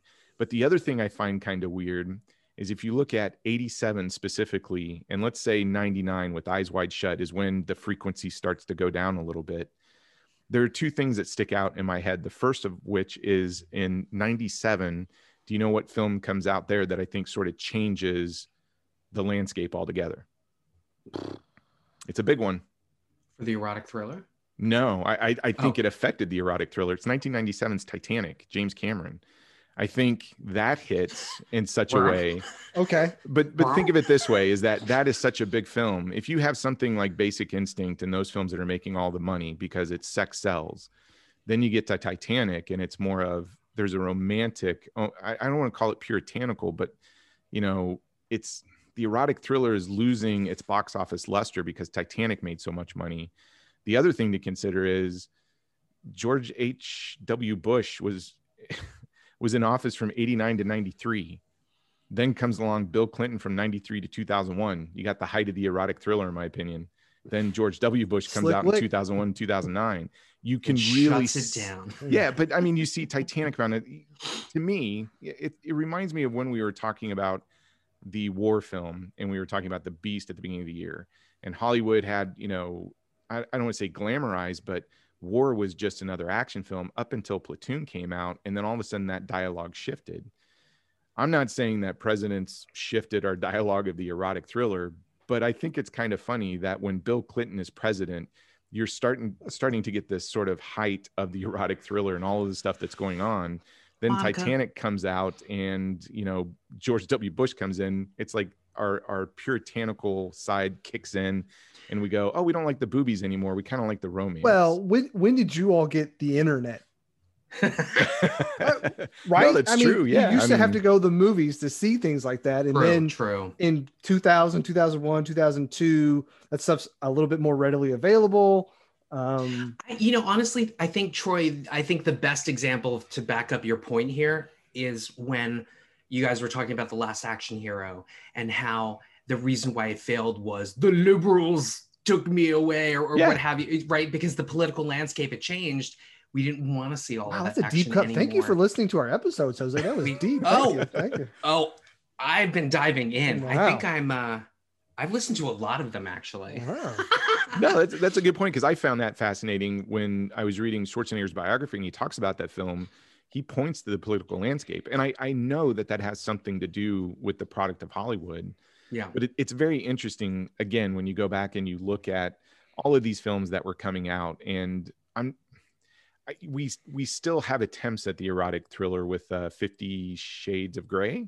Yeah. In some of those films. But Gone Girl, you consider Gone Girl an erotic thriller? Well, I would definitely call that an erotic thriller. Yeah. I would, but I would say it like this. There is something when you look at Gone Girl, I would kind of put it in that genre of body heat, body double. Something happens with Fatal Attraction where the thrills and the thriller and that film noir portion of it was front and center, and the sex was a part of the story, but it wasn't center stage. There was a period in time with our films, especially in these 90s leading up, Showgirls was just going to happen, in my opinion. Yeah. Like it was the natural evolution. If you go Fatal Attraction, then Basic Instinct, we were going to get a Showgirls. I mean, Cinemax had to fill up a lot of time at night, man. That's right. It was, but I mean, gotta get that programming. we instead of Netflix and chill, it was Blockbuster and chill, right? So you go rent a film and take it home. But it's interesting, and I don't know if there's a correlation. I'm sure somebody much smarter than me would look at this and then look at our political social landscape and go, hey, Bill Clinton is in office. Look at all the stuff that was going on at that time from our, social acceptance, and look what kind of movies were coming out. Again, I am fascinated with the fact that with Bill Clinton as our president, the American movie going public, it was assumed that they were fascinated with strippers and showgirls, because you had Demi Moore, doing striptease that was chasing right after Showgirls. Hollywood was trying to tap into something that it saw within that social landscape at that point. Yeah. Valid point. Do you have a favorite erotic thriller? I know for you, it's probably Well, let me ask you this. Basic Instinct. Is it Basic Instinct? I would say Basic Instinct is mine too. Yeah, that's probably, like I said, I've never seen an audience since. I go to the movies a lot. Scream with fear and sort of delight during the sex scenes in Basic Instinct. Like people were screaming. Actually, when she uncrossed her legs, I remember somebody in my screening was like, like they were just like, they gasped, you know? And I was like, wow, that's amazing. She just controlled the room by uncrossing her legs. It's Basic great. Instinct is an interesting film. I mean, it did not bomb at all. No, was the highest rated R-rated film of all time for a long period of time. But Yeah, not with a lot of controversy. You know, it's funny, the lesbian and gay community had like protested the shoots. Oh yeah. And they had suggested rewrites, and the rewrites that they had suggested were super interesting because it's sort of like they were trying to make it so that the bisexuality or the lesbianism wasn't the reason that they were committing the violence or doing the, you know, shenanigans. But it's, I don't know, when I look at it, I'm like, well, why can't gay people be just as crazy and murderous and homicidal as like straight people? Like it's a fantasy, you know? Yeah, because people are people, right? in the end, when you break down what happens in Basic Instinct, it doesn't make sense. None of it makes sense. It hinges on way too many coincidences. Yes, it does. It's really just an homage to Vertigo and Hitchcock. It is really. And I that's probably why I wouldn't pick it as my. I would appreciate something more like Bound. Like I love Bound. I think that is a fantastic. If that's the erotic thriller to me out of this list, that's probably my favorite because I think the story is so good and it's so interesting and those performances are fantastic. Now Sharon Stone owns Basic Instinct. You cannot deny that, but I think Tilly Gershon and Bound just light up the screen. They're so charismatic and sexy, and that everything about that film just works for me. You know, Troy, fun fact, Gina Gershon and Jennifer Tilly, they became friends obviously after Bound. I'd become friends with her too. But apparently it was Gina Gershon who had suggested Ronnie Yu or said to her, you know, Ronnie Yu directed Bride of Chucky. And Gina was like, you have got to see The Bride with White Hair. Oh my God. Because that's a Ronnie Yu film. Yes, and it's so fantastic. stylized. And I mean, literally, he just took what that looked like and put it on Bride of Chucky. And since US audiences had never seen anything like that, it was like, oh, mind blown. And it's like, oh, really? You're not watching Hong Kong cinema because Exactly. Yep. Ronnie's been doing everything this for comes. years. All the good stuff comes from Hong Kong cinema. Right. Well, before we talk about the film, I think we mentioned a couple of things about Showgirls. So it had its huge success on the home video market, 100 million from video rentals. It swept that year at the 16th annual Razzie Awards. Of course it did. And the interesting thing about it was Paul Verhoeven actually turned up to accept Worst Director and Worst Picture. And at that time, no director had ever done that before. And this one, I read it and I kind of challenged it. So as of 2009, Showgirls is the highest grossing NC-17 of all time and the only NC-17 film to even be given wide distribution, which was 1,388 theaters, but I think that number is wrong. The reason why I questioned this was specifically a film in 1972, Marlon Brando, The Last Tango in Paris. I thought that had a bigger box office and it was NC-17 as well. Or was it X? X. They hadn't created. Oh, okay. They hadn't created It's the a technicality, NC-17. essentially. Yeah. Got it. All right. So it made 36 million. So it didn't, and that was domestic. So domestic Showgirls did 20, but different rating scale. Okay, that makes sense now. Thanks. Yeah. So I think that was the holdover from like, you know, Deep Throat and then pornography moving out of the mainstream theaters. And then that was still the holdover. The MPAA didn't have anything to rate an adult like class or film like that. I think the first NC-17 film was Henry and June. Was that it? I think if you research it, that might have been the first NC-17 film. That sounds right. I always think of NC-17 of that one. And is it The Thief, the Wife, her? The Cook, the Thief, his wife, and her lover. Yeah, that one. Peter Greenaway's film. Yeah. Yeah. Okay. Which you should watch because when y'all were talking about Judge Dredd and how that was really just an allegory for Thatcherism, The Cook, the Thief, his wife, and her lover is a response to that, a cinematic response to that. So we should pair Judge Dredd with that one. Yeah. Okay. Although The Cook is off the chain. The Cook is off the chain. I remember having to sneak into that somehow. That's funny. Well, listen, hey, it's time to talk about this cinematic monster. movie. No. Some people call it a masterpiece. Some people call it art, trash, whatever. I mean, I have a feeling all three of us are probably going to just end up in a different space when we do a deep dive in this one. But I'm curious on your guys' thoughts on 1995 Showgirls. So, Jose, I don't know if you can go back to the first time you saw it, because this is the first time Brad and I have seen it. But what's your just initial reaction? Do you remember your initial reaction when you saw Showgirls? So going back to my bizarro connection with Paul Verhoeven movies.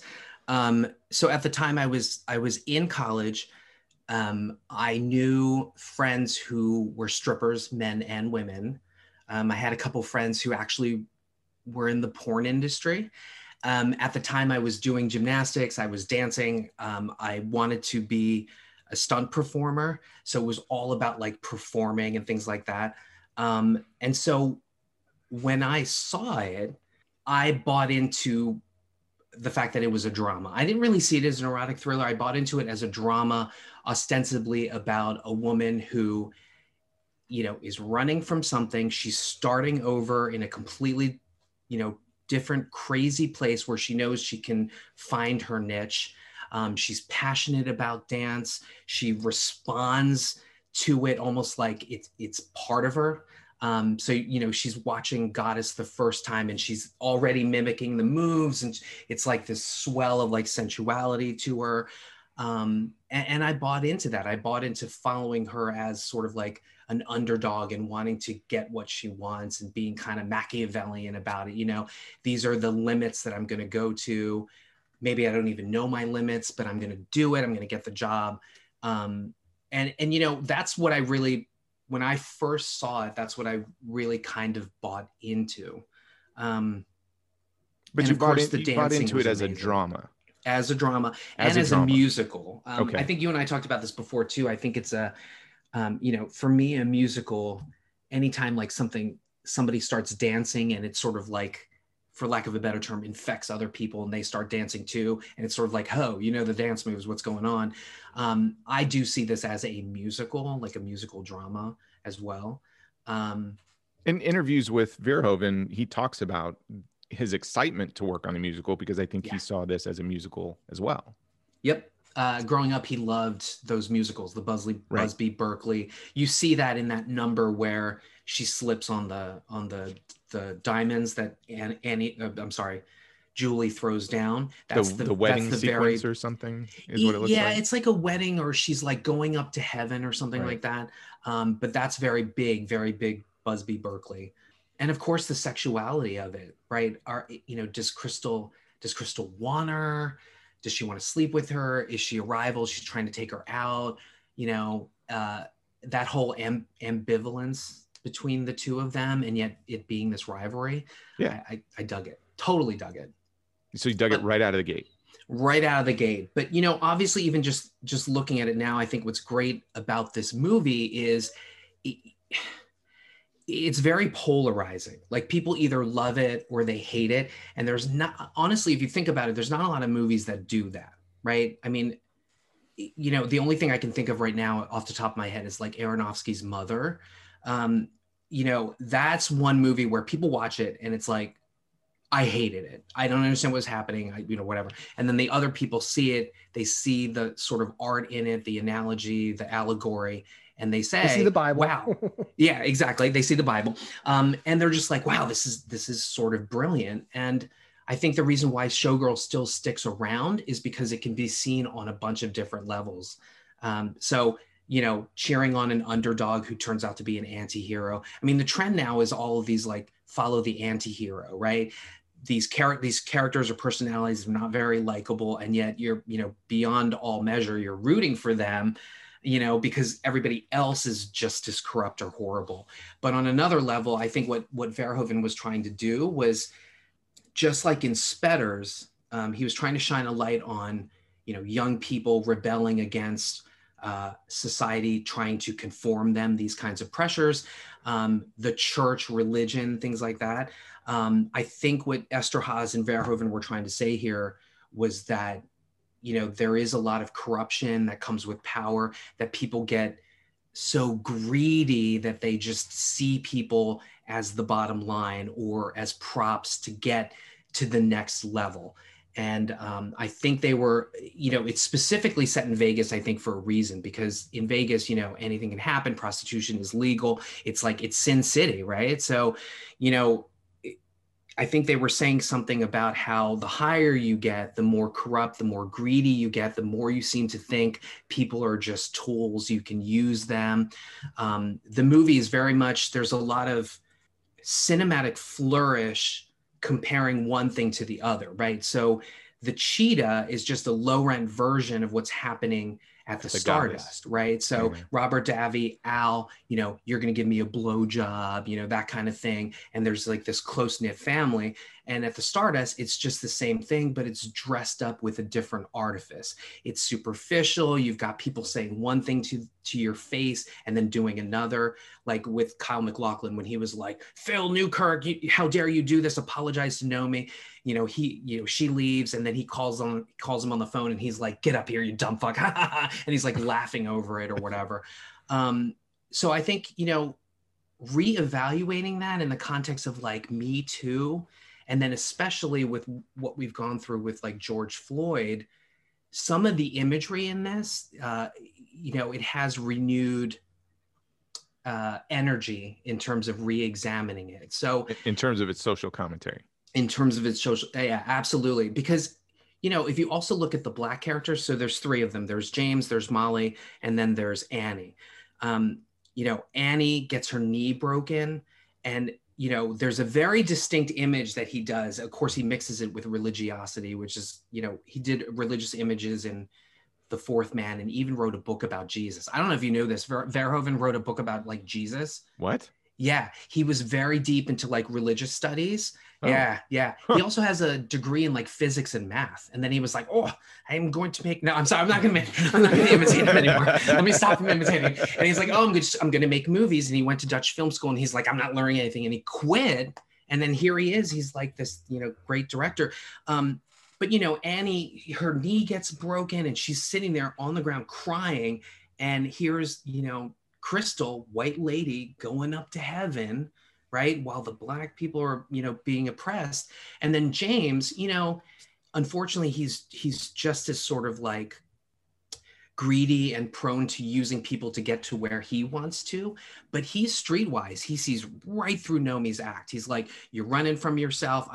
Dancing ain't fucking, you got like things to learn or whatever. And he gives it to her. He's one of the more knowledgeable people about the landscape of Las Vegas, right? And he tries to actually help her, and he gets a bum deal too. He gets Hope pregnant.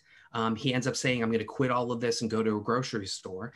And then of course, Molly, she gets raped. I mean, her and Nomi's relationship is the sweetest, the purest relationship. She opens up her house to her, takes her in, cares for her, tries to get her the job. And then what happens? She gets this horrible thing put upon her. She gets raped. And that is what becomes the redemption arc for Nomi, right? She's like, you hurt my friend. Each rung of the ladder that I've gone up, I've sort of chipped away pieces of my soul by stepping on people, doing what I got to do to get up there. But this is the final step. I can't be a part of this. I can't be part of this. Let's cover it up because, I could make more money later when Andrew Carver comes to the Stardust. And then she kicks the living shit out of that guy. And then she's got to leave town. But that's her redemption arc. And I read a recent interview with Gina Rivera, and she, to this day, she's very traumatized by doing that scene. She said that scene took 9 hours. Oh my goodness. It's a Yahoo interview. I found it. It was from September 2020. It was 9 hours. It was brutal for her emotionally. She said that Verhoeven talked to her about it, but didn't really prepare her for the level of sort of physical violence. She even claims that in this interview that Verhoeven kept pushing the actors, get closer, get crazier. You're an animal. You're ripping her apart. She said that she actually got hit by the actor William Shockley in the jaw, and that her jaw was never right for years after filming that. and that she has only seen the movie once. She walked out during the rape scene. And she specifically did not take certain roles where she was an abused victim because she didn't want to be known like that. But another salient that again.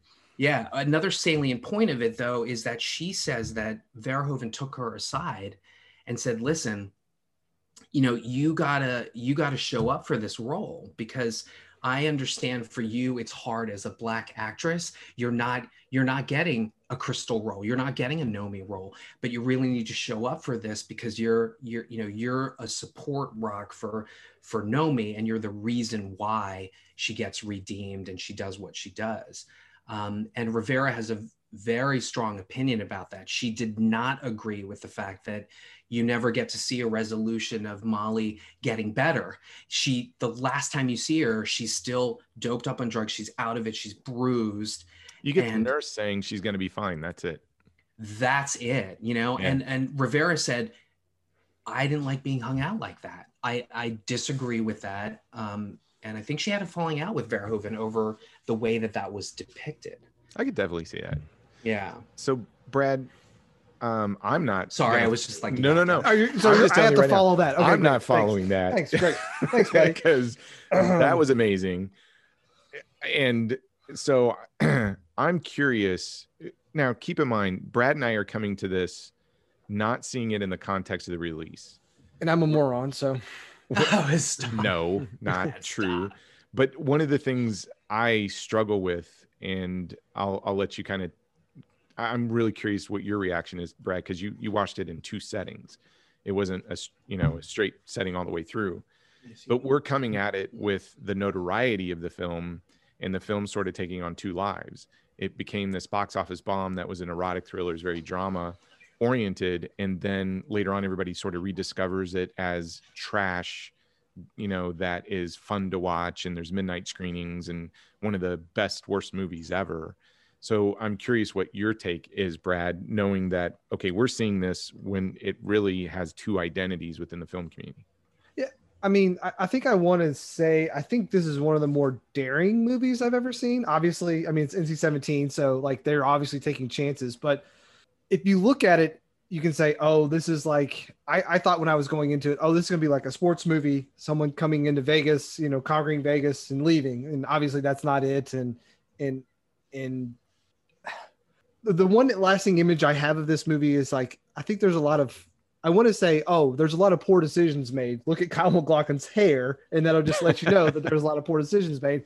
But then I started thinking about it, and like, it kind of started hitting to me, and I guess this is the Verhoeven part of it is when you start to kind of examine what is actually going on in the movie, it's obviously way more than just people naked on screen, right? I mean, it's got to be, because if it was just that, I don't think it would have stand up to a lot of the examinations that people put under it. Is the American dream a fallacy? Or do men really control the world? Like all these things that like this movie is coming to show you, like it's saying a lot of things. Now, do I like the kind of overarching story that, goes along with all these kind of themes and tropes? That I have a little bit harder time to deal with. I do like the dancing a lot. I think, as someone who can't dance at all, seeing people like in coordinated dances is pretty impressive. But I can't get behind Elizabeth Berkley very much in this movie. I think she sucks, to be perfectly blunt. I mean, if Verhoeven is saying that's how I directed her, that's fine. It's either bad direction or she's not very good. But, it has stuck with me in a weird way, and not in the ways I thought it would. Like, there is a lot going on. And again, if it was a director that I think I didn't respect as much as Verhoeven, I might not give it the benefit of the doubt, but I know him and I know the kind of films he makes. Starship Troopers is not a perfect movie, but it's saying a lot of things. And the twist of that movie is perfect. It's like chef's kiss, like perfect. This, there's a lot of things that I just like stand out. Like maybe Jose at some point in time will tell me, why she hitchhikes with the guy at the beginning and it's the same guy at the end. Like, what is that all about? You know, like I know she's going to a new city to try it again, but it's just like weird things like that. That's just those things like that take me out of kind of the overarching things that I really want to think about. So yeah, so I'm rambling because I think there's just so much of this movie that I think works for me, and so much that doesn't. That they're just kind of butting heads, and I wish it worked for me more because I know there's a lot going on, long and short of it. So yeah, you and I talked a lot in that. Even before we jumped on here to just have this discussion, we were struggling with what to do with our notes. Because I think you were in the same spot. We had a lot of notes, first time watch, and it is very hard to articulate or put this thing in some type of sequential order that you could talk about it from I guess a film criticism, or even talk about your experience with it and try to be organic and not be influenced by the things that people are telling you what's going on. And that's the hardest part. This film has so much history. There's been documentaries about it. There's been tons of criticism about it. And if you dive into it, you can, if you do all of that research and homework, and I think I did that before watching it a little bit, you'll go into this with, you know, these voices in the back of your head saying, you should be taking this film in this fashion. And it's a social commentary this way, or it's just a lot of fun and it's a really trashy, bad film. So I have all these different voices trying to champion this thing. But the funny thing about it was every time I would read something from a positive perspective, it was never the same thing. Everybody has a different reason of why they love this film. It's all over the place. Some people pick on it for the social criticism and sort of the female empowerment and what it's saying about their experiences in the world in general, especially within like the entertainment industry. Other people are looking at it and saying the dialogue is so atrociously bad and funny, you can't help but laugh.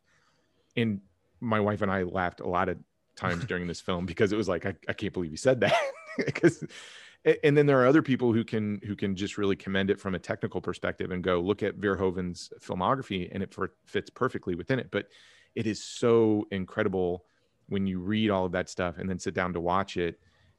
I still don't know exactly what I think about it, because as soon as I was done, I had totally forgotten about all the people telling me of how I should appreciate this thing, and found myself going, I'm not sure what to make of this, but it's something.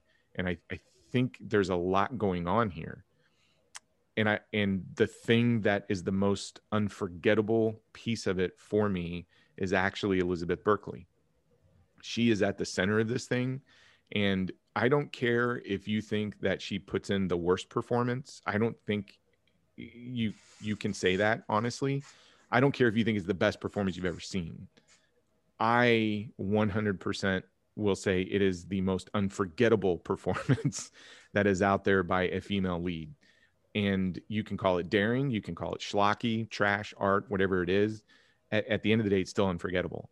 And my favorite thing, and I cannot remember the film critic who wrote this, but it sums up exactly what I think of her performance. This film critic said that Nomi is Yosemite Sam with tits. That's amazing. And as soon as I have that image, the rootin' tootin', you know, Yosemite Sam walking in, you know, that's the mentality of that character, where it's just walking chaos. And that chaos is walking into a level of chaos that even exceeds what she brings into it. And I find that totally fascinating. There's just this thing about her. She's dialed up to 11 in every scene. She's absolutely aggressive. Even when she's doing things like trying to put a straw in a cup or eat a hamburger, it's just with such intensity. And I look, now that I opened a bag of chips. I've never seen someone just so aggressively open a bag of chips. And now I fries. Yeah. And I think of like Yosemite Sam as a Vegas showgirl. That's exactly what I'm watching it going on. I mean, the only thing that doesn't look aggressive is when she does the switchblade thing. That's the most unaggressive thing ever. I actually feel like she's going to cut herself when she does it. But I kind of want to start with that because that's where I gravitate when somebody is like, well, what did you think of Showgirls? I would go, Elizabeth Berkley. That's all I got to say. That's my opinion of Showgirls, is it all hinges on her. And that's the stuff I take away from it. So again, I can't figure out if it's good, bad, or whatever's going on, but it's unforgettable in my opinion. What I also, oh, go ahead. I was going to say the other thing that I find unforgettable, and it's kind of contrary to something I think you alluded to, Jose, is that she is this walking chaos. So she's the Vegas showgirl Yosemite Sam walking in. I don't feel like there's any character progression at all. And really? Absolutely, because she is a bundle of chaos. So Brad, you were asking, why does it start with her being picked up with the same guy in the beginning of the film at the end of it? I think there's a reason to that. I think she as a character doesn't progress at all, but her character withstands that next level of chaos. So I don't think that's character progression. She makes that comment about she finds herself at the end of it, but I don't necessarily buy it. She was opportunistic. She found a reason to go beat up the guy at the end. I don't, like I said, I don't think there's character progression. I don't know what the big reveal of her past means. Outside of, you now know why she's sensitive when somebody calls her a hooker. But outside of whore, yeah. But outside of that, I don't think she changes. I think she survives what she goes through. And if that's the case, and again, I think it's debatable. I think people can look at this and go, she finds a redemption, she goes through story arc. I didn't find that. I actually looked at who she was at the beginning of the film and who she was when she left, and she survived. She didn't go through character arc. She just survived that mess. And if survival is character progression, I don't think it is. And I almost think that makes it kind of a tragedy, where Verhoeven is kind of saying women are going through this on a daily basis and all they're doing is surviving and they're not progressing. Lining up for the next exploitation. I think that's really what they were going for. And especially to couch it in the showbiz industry where everything is superficial. I think you're right. I mean, you are sort of right about that, but I would posit to you that surviving an event can be the character progression, right? But I don't think that's progression. I mean, even if you're talking about like the rape incident and even the actress who says, she's suffering some form of PTSD afterwards. I think that's what that movie is trying to say. And again, I think it's debatable. She survives it. And then where she's going to Los Angeles. Right. So I do think it's one of those where it's hey, look, you as an entertainer or somebody who wants to play within this realm, you had to go through all of this stuff. And okay, you weren't corrupted or you didn't take that deal, etc. But guess what? The next city you go to, Los Angeles, you're going to go through it all again. So what progression is there? Like I said, I find that kind of tragic a little bit. And the only way to survive is to be the Yosemite Sam of entertainers. Dude, just go out there rooting. I'm never going to look at her the same now. I'm just going to see. I'm serious. I wish I could find the critic who said that, because as soon as I read that, I'm like, oh my God, that's just perfect. Because Yosemite Sam and the whole Bugs Bunny thing, I mean, when he just walks into a scene, he owns the scene. Forget Bugs Bunny for a second. Yosemite Sam is a fantastic character. But he just is who he is. And that's how I feel Nomi is at the beginning of the film and the end of the film. So, yeah, I do. I totally see your point. And just so you know, they were going to make a sequel and it was going to be called Bimbos. I am not lying about this. It was going to be called Bimbos. And she was going to be in Las Vegas doing the exact same stuff, right? And even the ending of it, you see the billboard that says Nomi, is goddess. And then just behind that, it says Los Angeles, 240 miles or whatever. So you are right about that. I mean, and my husband even said, well, she had to leave because she killed that guy, right? And they were going to come and get her. But that would, again, I would point to that as saying there's no character progression, because isn't she on the run? I mean, she's coming from the East Coast because of all the stuff that she's done. So she's just leaving a wake of destruction in her path per se. Yeah, it's sort of the one good person in her life, Molly, is like, got raped. Yeah, and she left her there. Yeah, she left her. Yeah, she left her. it's strange. They, you know, Berkeley's performance, you know, her whole past, right? So when Tony Moss calls her Pollyanna, the reason why she's like, "What did you say?" is because that was her name, Polly Ann Costello, Right. right? That was her, like, you know, real name. And it's weird what they do with that reveal of her secret past. They just sort of throw it out like a couple lines, right? Oh, busted for, you know, whatever, prostitution and drugs or this and that. And then she hawks the biggest loogie I have ever seen in the history of cinema Yeah, that on was like disgusting. Kyle's face. I'm like, that had never happened in COVID. That was the No super film- soaker of loogies, man. It was like, I'm like, did they give her tea? Did she put a Sour Patch Kid in her mouth? Like, I'm amazed at It's how amazing much special came out. effects, I'll tell you that. Right. But like, it's weird that they don't even really do anything with that reveal. But Verhoeven's direction of Berkeley about that performance, the reason why she acts that way is because she was a former addict, that she had to scrounge and survive and turn tricks for $50 or what have you.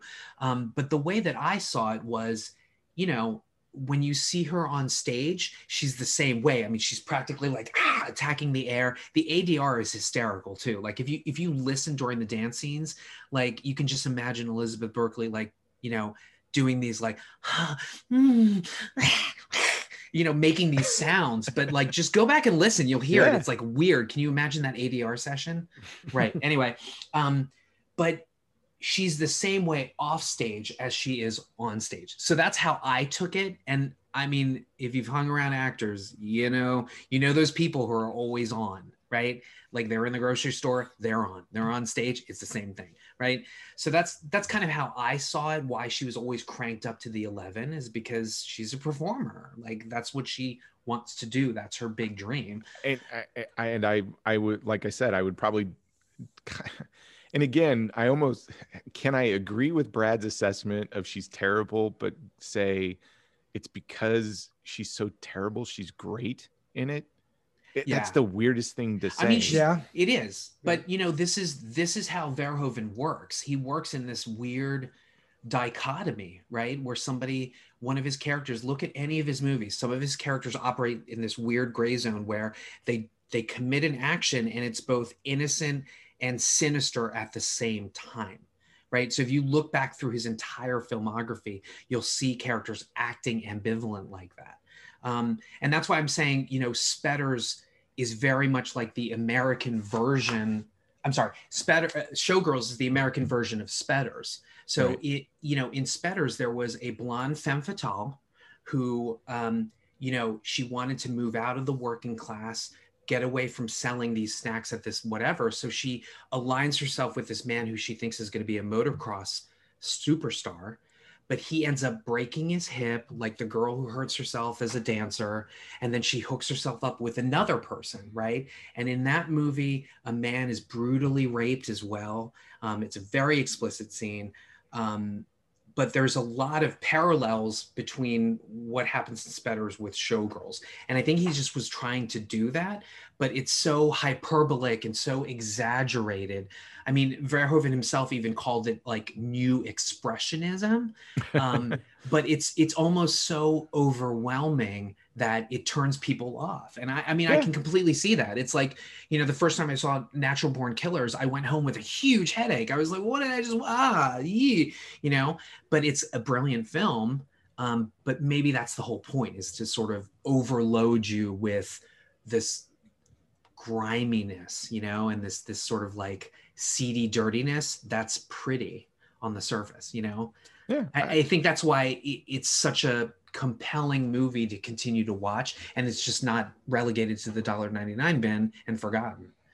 I agree with that. I mean, and the flip side to that is, now that I see her as Yosemite Sam, Crystal is the perfect Bugs Bunny of that relationship, especially in her relation. And I know I'm probably stretching here, but out of all the people in the film, I feel like Gina is the only person in the film that understands what the film is.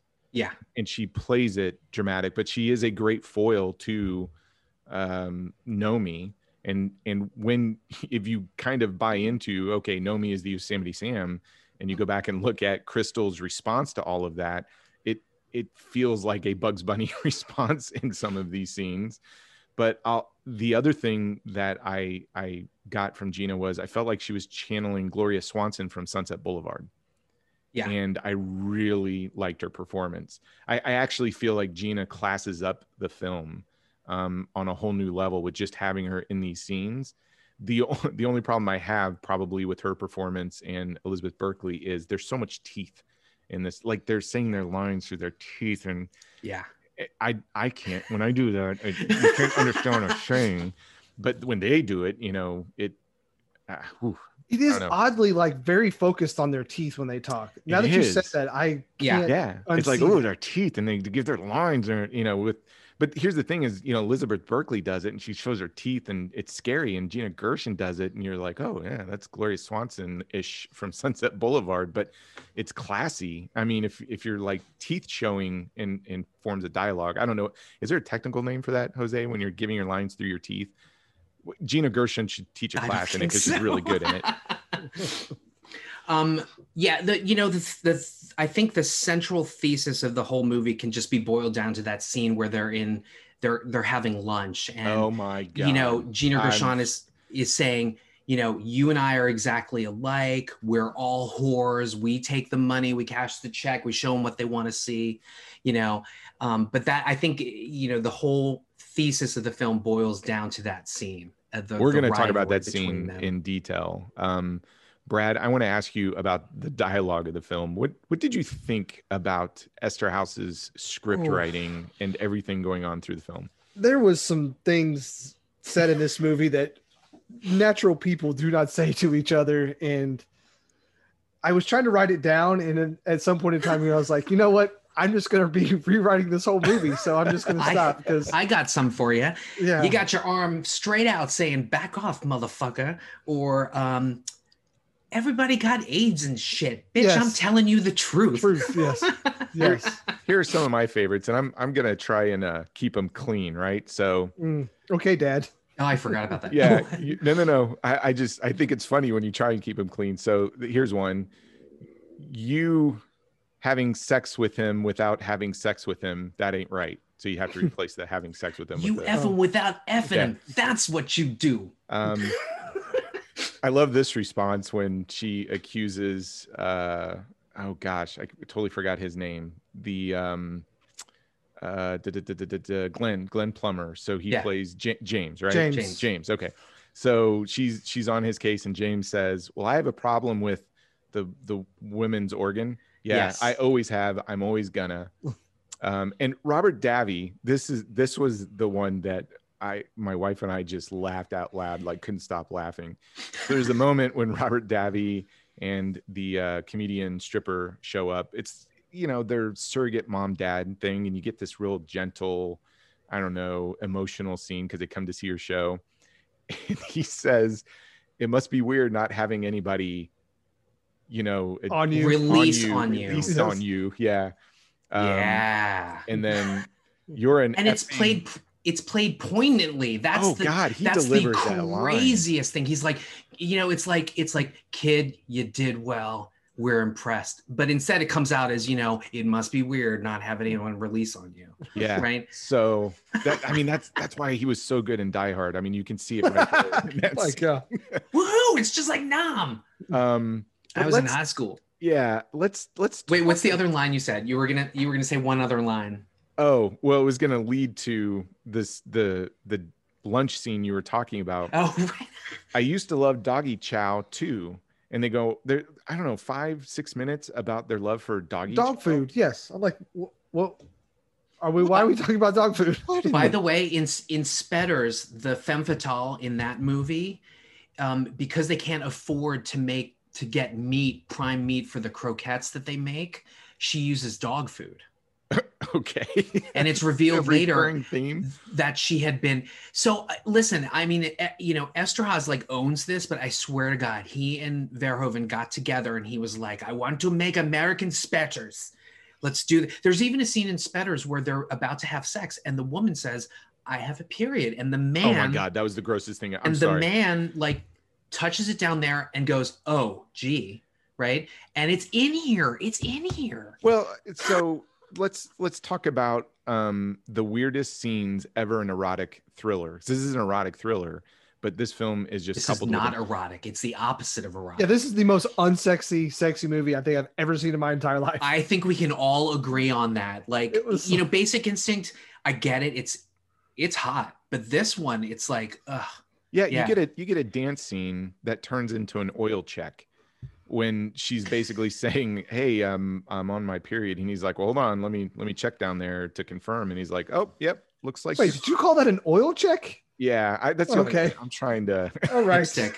All right. keep it clean. I don't know how. I mean, how else can you describe that? Well, it took 34 episodes, but I think we're done. Actually, it's funny you mentioned that scene. Yeah, it's a big gross out scene. People are like, oh, and it's the grossest scene. yeah. And then his ever. response is, I've got towels, which doesn't make any sense. Oh, Okay. I don't, anyway. But it's funny you mentioned that scene too, because one of the reasons they did like the post-mortem, why did this movie fail? Right. And it's weird. People have these weird outlandish theories, but one of them was like, well, we also had the Oklahoma City bombing in April and nobody wanted to see, you know, hookers with periods dancing naked or whatever. But then the other thing was middle America wasn't ready for a white actress kissing on and grinding on a black man. Well, yeah. And yeah, but that actually came out in certain pieces, news pieces or review pieces in 95, which it's like, wow, maybe, right? Because it was one of the prominent images in the trailer was this sort of interracial Yeah, I relationship. didn't think about it. As Brad would say, they had to hold their pearls. Is that your Clutch the pearls. clutch your pearls? So before we move on, I really like James's character, but is he necessary in this movie at all? You like? I found him super creepy. Well, He was kind of a. He knows what- he knows this. He absolutely knows the score. There's that Yes. line that he says, why do you want to be in this show? At least in the other job, it's honest. They want TNA. You show them TNA. Here, they pretend it's something else, but they Yes. just want TNA. and then he just turns into a black stereotype with impregnating a woman, and it's just Yeah, I just like. you have to wonder why that was actually included, but I think it's on purpose. It can only be Well, because Zach, the white guy, can have sex with women. It has no penalty whatsoever. James, the black guy, he has to turn into the stereotype of now he's impregnating women and and his dream gets crushed. Yes, they have to yes. leave and work at But his mother's store. I think that's an intentional social commentary that comes through. I mean, I will ask a little bit later about social commentary, which is successful, which isn't, or because I don't know. When you talk about the weirdest scenes in erotic thriller, I don't know what it means. I mean, tell me why a bunch of chimpanzees have to break out in backstage and just run around and defecate and put lipstick on. I mean, what was that about? And then the two kids in the back were just the chaos of all the stuff that goes on I think backstage. that, right? I think that's just all about like the chaos of backstage. And I'm pretty sure that when Nomi slips, she slips on the monkey shit. Yeah, because it makes a sound. It 'Cause I was does make a listening- sound. Yeah. you were There's no listening one intently? home, so I was Okay. listening very loudly. And Okay. it makes like a squishy sound, and I was like, "Wait, I missed that that. was that was monkey." Okay, yes, it was. But speaking of non-erotic, let's get to Kyle's the- O-face. huh? Kyle MacLachlan's O-face, which I don't know what that looks. That So- looked like that his expression looked like what's his name in Alien when the xenomorph is chest bursting out. He was giving like the same expression, and I'm like, is that your O-face? Because that's really So- disgusting. Oh gosh. So what's amazing about that scene? First of all, this is a weird tidbit. Esterhaus thinks that Brad, your favorite, Quentin Tarantino, is a complete hack and just rips off movies, right? He's continually criticized Quentin Tarantino, right? Which is odd because I distinctly remember Quentin Tarantino championing this He movie. loves this movie. Yes, And he loves saying, this movie. wow, it's the highest paid studio exploitation film you've ever seen. Where else can you see somebody dry hump someone to release? Hey man, if they just had more feet. Well, yeah. exactly. That's what it was missing. But I was gonna talk about the pool sex scene. So it's weird. Like this movie's supposed to be like an erotic thriller, right? But there's only there's the rape scene, obviously, which is very traumatic, but there's only one consensual sex scene. Everything else is just naked women and flirting, right? There's the one sex scene in the pool. But that is so hysterical, like her, like, you know, whatever. She's having a seizure. So this goes back to Brad saying, you know, why were there mirrored bookends of her hitchhiking? Because that's the cinematic theme that they have been going through, this parallelism, right? Nomi is kind of like Crystal. The cheetah is a lot like the Stardust. When she seduces Zach, she does that move where she goes down and she's like going like this, and the music, the song by the My Life is the Thrill Kill Cult is doing that. Those thrashing actions are the same that she does in the pool. So they're mirroring. I did notice that it looked like the same dance in the pool that she was doing when she was giving him the lap. She knows it works. Exactly. Well, she's giving him what he wants to see, right? So first she's doing it just to get the money. And then this time she's doing it, why? To elevate and get the role and to move up in the hierarchy. She becomes Crystal's understudy. So they do a lot of that mirroring, and the moves are specific, you know, like a lot of the moves that you see her do in the cheetah, you know, kind of like, it's almost like she's punching and she's kickboxing and she's doing all this. By the way, I memorized all the dance moves. You do not want to see me redoing them. I feel like we need to put a video on the website to promote the episode of you doing the dance moves. I know all of the dance moves. So can I ask you a question as someone who doesn't know anything about dancing? Yeah. Is Elizabeth Berkley a good dancer? Yes, I think so. But the problem is, I mean, this is a little like if they put Elizabeth Berkley in front of the New York City Ballet, right? Okay. You're always going to look at her and go, well, you're terrible. And she's surrounded by all of these experts, right? But I got to tell you, I think she holds her own. Her form may not be the best, but I think she really does hold her own, and she has a background in dance, which she brought to the Jessie Spano character as well. So she is a trained dancer. Yeah, I saw the Zack Attack episode. I know. Yeah. Oh my gosh. So I have a question. I'm going to start with you, Brad. We're going to class it up a little bit because I've already made the oil change remark, and which I apologize if that offends any. It's the only thing I can. Trying to be, you know, halfway. You made it way worse. I made it worse. I know I did. So, but if we're bringing it up a level, let's talk about the social commentary. So there's a lot of stuff in this, and just a couple of things that pop up is like the weaponization of sexuality, like how sex is used against people. Obviously there's a critique of Vegas, Hollywood. There's a huge question mark between, and I think you said it eloquently, Jose, like what is the difference between the cheetah and the show Goddess? And they're basically trying to say those levels of entertainment, what is the difference? The nihilism that takes place, or the nihilistic view, especially against women, that is all over this thing. And Zach sort of as fame personified and the cost of fame. So basically he ends up, I think, being the true antagonist of the film for Nomi and everybody for the most part. And he doesn't want to kind of... He got an MBA for this. Yes. What's an MBA? We didn't talk about that line, but it's a degree that's mostly useless in the real world. Yeah. And he's not out to destroy her, but I mean, his prime purpose is to corrupt her, right? So to turn her into the next Crystal. But, control her, yeah. Yeah. So... Or just use her. I mean, when she comes in and she says, why did you take away the understudy? He says, well, she threatened to get her lawyers involved. You're not worth it. And he says it like flat out, you're not worth it. And he pretends to be like, oh shit, I fucked up or whatever. But you know, that's just who he is. He's a pimp. James calls him a pimp. The only people I know that got pimp cars are pimps. So yeah. Well, and so my question is, and again, Brad and I come at this film not from seeing it first time when it was treated as a dramatic, but as something where they're advertising it as sort of trashy fun. Yeah. This commentary is in there. Verhoeven has it up and down. Yep. Do you think it works?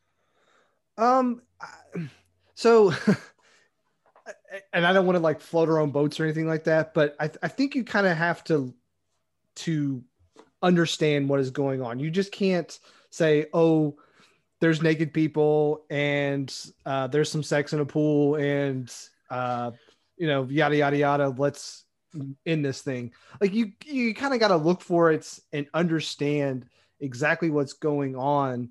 And I think you also missed on one. I don't know if Verhoeven was doing this on purpose, but I think this is kind of a degrade sex workers in a big way.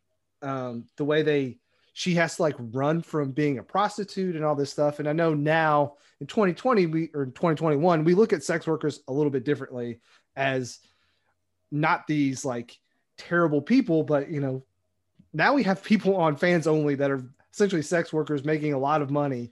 And I don't feel like they're as deified or as, looked down upon as people in the 80s who were, whores for crack cocaine, and stuff. Like, we've come a long way, but I think this film is problematic when it comes to looking at sex workers. But I think some of the good things it does do is like Zach has this information on Nomi, and instead of like letting it like control her, she just like gets up and leaves. Now, is she going to get up and leave and have that situation happen all over again? We don't know. More than likely, yes, but she's at least like, I don't know, trying to escape it a little bit and not let these men control her, because secretly they've kind of been in the background controlling her life. The guy from the Cheetah controls her. The guy, Zach controls her from Goddess. Then, there's that. So like it's there. And again, I don't want to say we're smart people. I'm never say that I'm like a super smart person, but you can't just go into this movie thinking that you're going to get, a film about fully naked women dancing. Cause yeah, it's there, but there's a lot more going on. It's like that thing where, you go into a store and you want something, but it's not on the shelf. And they go, well, we got to go get it. We got to go look for it in the back. You got to go look for the good stuff in the back of this movie. Like that's what's going on. So, yeah. Okay.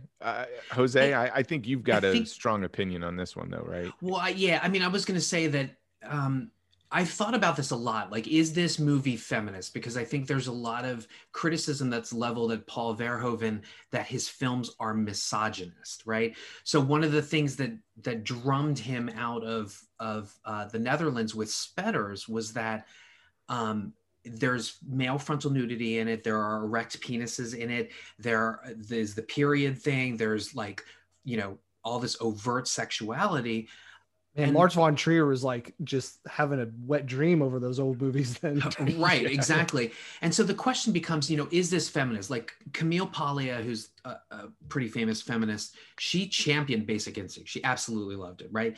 And so I look at this movie and I think, is it feminist? Are the women acting from a place of power, or are they acting to take back the power, which they are? Nomi's doing it, right? But it does smack as misogynist because it's men writing this, right? But at the same time, this movie really walks a weird fine line. Like the women know that to get into this show, they have to exploit themselves. They have to get naked. They have to look pretty. They have to do these things.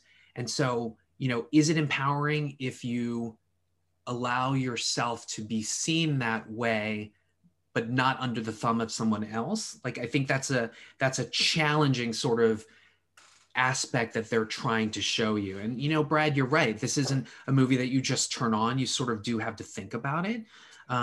And I think part of the expectations that were sort of ruined was that this was hyped up as like this examination of Las Vegas and its seediness and the stripper culture, but it was really something different. And some people criticize it saying, it's not really a right view of how women are in like the workplace or whatever, but it's very specific to the showbiz industry. And I think there is some potent re-examining of it, especially in light of the whole Me Too thing. Like all you have to do is look at that. A lot of what I'm saying, if you look at that audition scene where Tony Moss just comes in and just insults all the women, right? Look at these. They look like watermelon. This is a stage, not a patch. See ya. Or the one girl comes in and she says, I got my nose done because you told me to. I lost weight because you told me to. And he says, your ears are sticking out. See ya. By the way, that girl is a stunt woman, Danielle Bergios. She's a stunt woman. She's one of the uncredited Trinity doubles in the Matrix movies. Oh, okay. And she also did, I think she did like a stunt woman workout or something like that, you know, but it's like they're lining up for this humiliation, you know, and this exploitation because they're trying to get somewhere. And again, I think there's this re-examination of what our society is going through now, because I think we're going through a time where people are calling out that kind of behavior, and they're saying, I'm not going to denigrate myself. I'm not going to do the casting couch thing to get higher, because it never should have started to begin with. And, you know, I think that's what keeps this movie relevant, is it's kind of like a prism, right? You can look at it really as one way, junk, or you can superimpose, you know, your feelings on it like a work of art, right? When you go to see a painting or a statue, nobody tells you, I mean, there's a card there that explains it, right? But nobody tells you what to expect, what the hype is, and you bring your own perceptions and feelings to it, you know? Yeah, I find this to be a hard film to talk about when you get to the social commentary, because even as we're talking tonight, and you go back and you look at the history of the film, and it's a bunch of middle-aged white dudes who made a film that was supposed to be empowering for women and show what was supposed to be going on within that industry. And even me sitting there trying to, I don't know, datafy it or bring it up to PG-13 level. And I take like women's menstruation and equate it to an oil. I mean, it's so hard, I think, for us to be able to sit there and look at it, engage it from a social commentary in terms of, is that really what the layout of the land is for women? I don't know if it's accurate, because again, if you have that performance and she's up to 11 and she's always showing this aggression, I mean, women aren't like that. I think they're maneuvering through all of these things at a different pace than what she's doing. But for, I don't know, the sensationalism of the film and Joe Esterhaus and Paul, I mean, they're obviously making these cinematic choices for a reason. I just don't know what that reason is. So I think some of the commentary works. I think as a Dutch filmmaker looking at America, those things are spot on. I think that's what his total intention was, but you're right. It's not anything specific. It's all just charged up. It's hyperbolic. It's exaggerated. Yes. It's not real. It's a fantasy, but it's still, you know, making that commentary. Yeah. And I don't know if that exaggeration, like I said, hurts it or helps it or highlights some things. Like I said, Berkeley's performance is unforgettable. It's the thing that I remember the most out of the film, because it's it's so hyper. It's so intense. Now I only remember her teeth because you said it. Yeah. But I mean, you sit there and you look at the social commentary and you go, hey, I think on some of the levels it works, but does that hyperness, does her being the Yosemite Sam of Vegas, does that hurt or hinder a view of, I don't know, feminism within that workplace? I don't know. I mean, it's complicated. It's very complicated. It's very complicated. I would want to hear from my wife or, you know, another female or somebody in that to do it, because like I said, even me just talking about the film, I'm stepping on landmines, just trying to get over things that, and, you know, not to get too personal, but it's, even today, I've got a daughter and I got a wife, and when we go shopping and it's like, oh, I need tampons, stuff like that, I'm like, oh, okay. Whoa. And why do I feel embarrassed about buying this? I mean, it's just a natural thing, but for guys, it's just like, oh yeah, I got to go down this aisle. And when I think of like, oh, doesn't bother me. I know, but I'm sitting there like, what is wrong with you, Troy? Yeah. But at the same time, it's like, oh, well, it's that fact in and of itself, which means that I can't pick up necessarily on whether or not this is actual social commentary for those issues outside of recognizing something's there. Like like Brad said, I can recognize something's going on, and I can pick up on things that probably are about us as Americans or that industry, et cetera. But I struggle with this one because I don't know if that depiction of that character helps or hinders any of the commentary that goes on in terms of, female empowerment. So, Brad, back to this documentary we've been talking about, You Don't Know Me. What I think that does really, really well, and you just have to see it, but it's very subtle. While they're talking about all the commentary about this and Showgirls and specific things in Showgirls, what they do is they will show you similarly themed scenes from other works by Paul Verhoeven. And I think that what that documentary does so well is it tells you Showgirls is no different from the kind of commentary and satire that Verhoeven has been doing his entire career. And like I said, you just have to see it, because at some point, there's a collage of female characters vomiting in like his movies. And it's sort of like, oh my God, that's it's something all over he the goes place. to. Yeah. That's something he uses to viscerally make the audience respond. And then even like scenes of RoboCop, they're juxtapositioning like his hyperbole and his exaggeration, and this is his like stock and trade and how he works. It's actually it's a good documentary. Yeah, we should talk about it real quick. And I would say that is one of the reasons why I gave this movie more of a chance than normal, is because I know Verhoeven and I know his dependency on turning things up to 11 to make a point. It's not even that. I like how Jose said it. One of the things the documentary does, and we'll talk about it real quick. It's a documentary from 2019 called You Don't Know Me. It really does a great job of showing where Showgirls fits within his filmography, but it does a really good job. And here's the thing. Can you appreciate the documentary without seeing Showgirls? I don't know. I don't think so. I think you have to have seen Showgirls, but once you see Showgirls, it's a fantastic documentary on his film career, because one of the things that it points out was everybody has always said he's an intelligent social commentator when violence was at the center of the film. And one of the things that people struggle with Showgirls is it's not violence is at the center. Now sex is at the center. And all of a sudden, just because it's not violence, but it's sex, he seems with most people to lose his status as a satirist or social commentator. But isn't his sex really violent in this movie? It is, but it's again, gymnastics, surely. Yeah. But it's a different change, because if you look at RoboCop, Total Recall, those other things that he's sort of famous for, everybody goes, oh, he's making this great satire about our nation or that particular condition. He's doing the same thing in Showgirls. To Jose's point, they do a very good job of going, here are all the things that he's doing throughout of his film. So if anybody says Showgirls doesn't fit within a Paul Verhoeven filmography, you're dead wrong. And here's why. And the other thing it does is it starts to, so you made the analogy, Brad, there's something here, but you got to go to the back of the store. I like the that. scene in this film that threw me off, where my mouth was just wide open. I'm like, what is going on here? Is that whole lunch scene where they have this big back and forth and they go to the, so the documentary starts talking about that scene in particular. And what it does is it's saying, look at what Verhoeven's doing here from a technical perspective.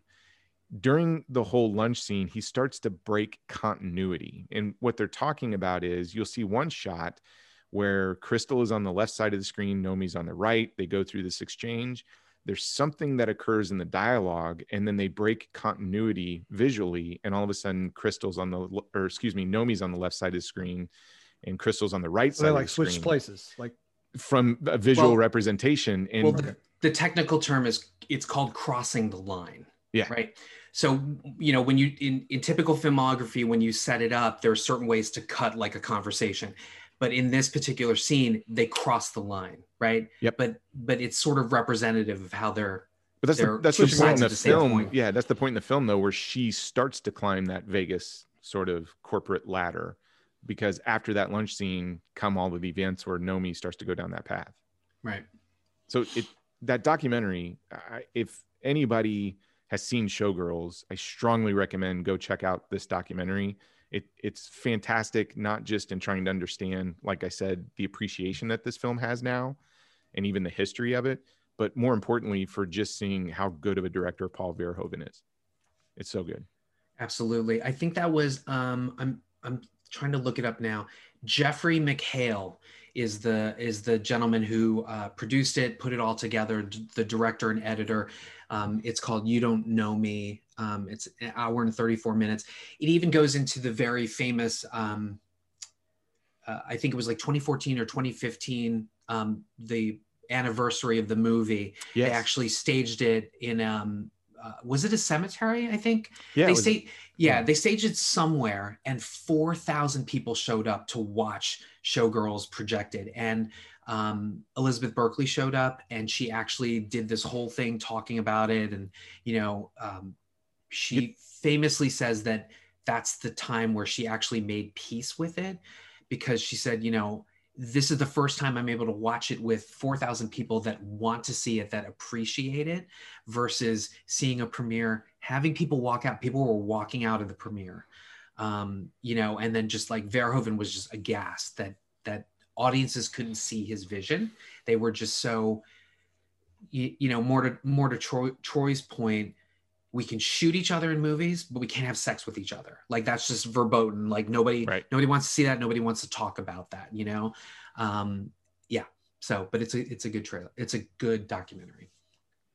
Was this movie just way before its time?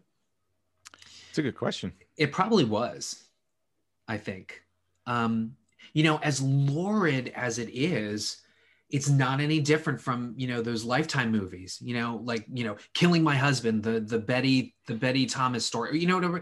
Well, hold on. It's very Jerry Springer, very. If you take one of those films, and if that film was a person and it did a bunch of lines of cocaine, then then you that's get what Showgirls. Yeah. Right. But this sort of lurid stuff, I mean, it's in our reality TV, right? Think about the plot. Think about these reality shows you're watching. It's not too far, right? Jerry Springer, all of that. It might have been the wrong time for this. And I think if this movie comes out now, it doesn't get an NC-17. No, No, probably not. It gets an R. Well, let me ask you this, Brad: is Showgirls neo-noir? And the reason why I ask that is if you look at some of the tropes, the only thing it doesn't have, well, I mean, you don't have the detective. Yeah, they're no detective. It deals with the underbelly of Vegas. There is a crime that occurs, but you get the femme fatale, you get the blurring of the lines between good and bad, revenge, alienation. It is a bit of a crime drama towards the end there. It attempts no nonsense dialogue, meaning it. there's no. It's nonsense. like, hey, let me get to this point. There's no sense to the dialogue, but there's no sense to the dialogue. It's you're right. It's very straight out there. I want more Art Deco in my noir films. Well, yeah, and you get a protagonist running away from their past and a very bleak view of humanity. So again, another thing I find fascinating about this is erotic thrillers. Their DNA is film noir. And they just turn up the sex. Yeah, this turns up the sex, drops a couple other elements, but how much of it does it still retain its neo-noir or film noir DNA? I think it's there. I just don't think you would typically classify this as like a typical neo-noir. But I see it. I see it all over the place in this. And some of the lighting echoes that as well.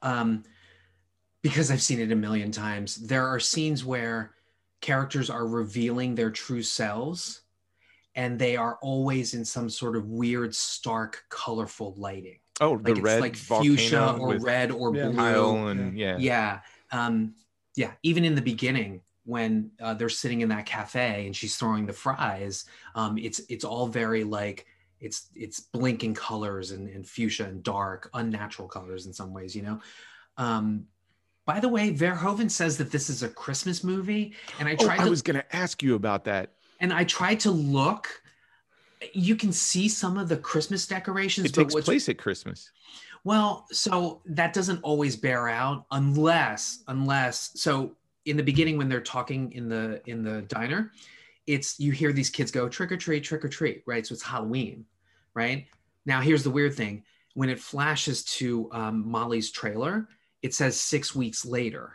So if it were truly Halloween, that puts us beyond Christmas, but there are Christmas decorations if you look in the background. Well, there's Christmas decorations in the office. Wait. It's all over the place. No, if it's Halloween, there's 4 weeks in November, And then Right. So if you're thinking like they start celebrating or decorating for Halloween in the beginning of October, then it puts us at Christmas. okay. Yeah.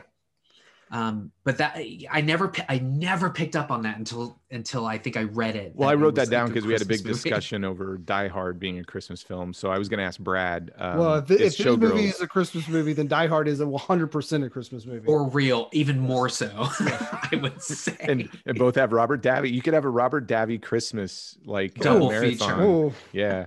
am I the only person that Kyle MacLachlan's hair really bothered? Like that 1995 hair. Why did it hair- bother you though? I mean, Yeah, I'm just- curious. I didn't it's- pick up on that. It's just that parted like Prince Valiant thing. Oh my God. Because every kid in my middle school had it when I was 13 years old. And it's like dates this movie so much. In the first scene you see him, it's like, he looks like Tobey Maguire in like, in Spider-Man 3, where it's like over his eye and he's like, oh, it was so bad. Actually, Brad, I have an X-Files connection for you. Ooh. So one of Al's girls, right? So in the beginning of the cheetah scene, when the one girl is like, "Nomi, do my boobs look big?" And then the lady Dee, the dancer's name is Dee, who says, "Carmi thinks she's pregnant again." Yeah. That is an actress named Bobby Phillips.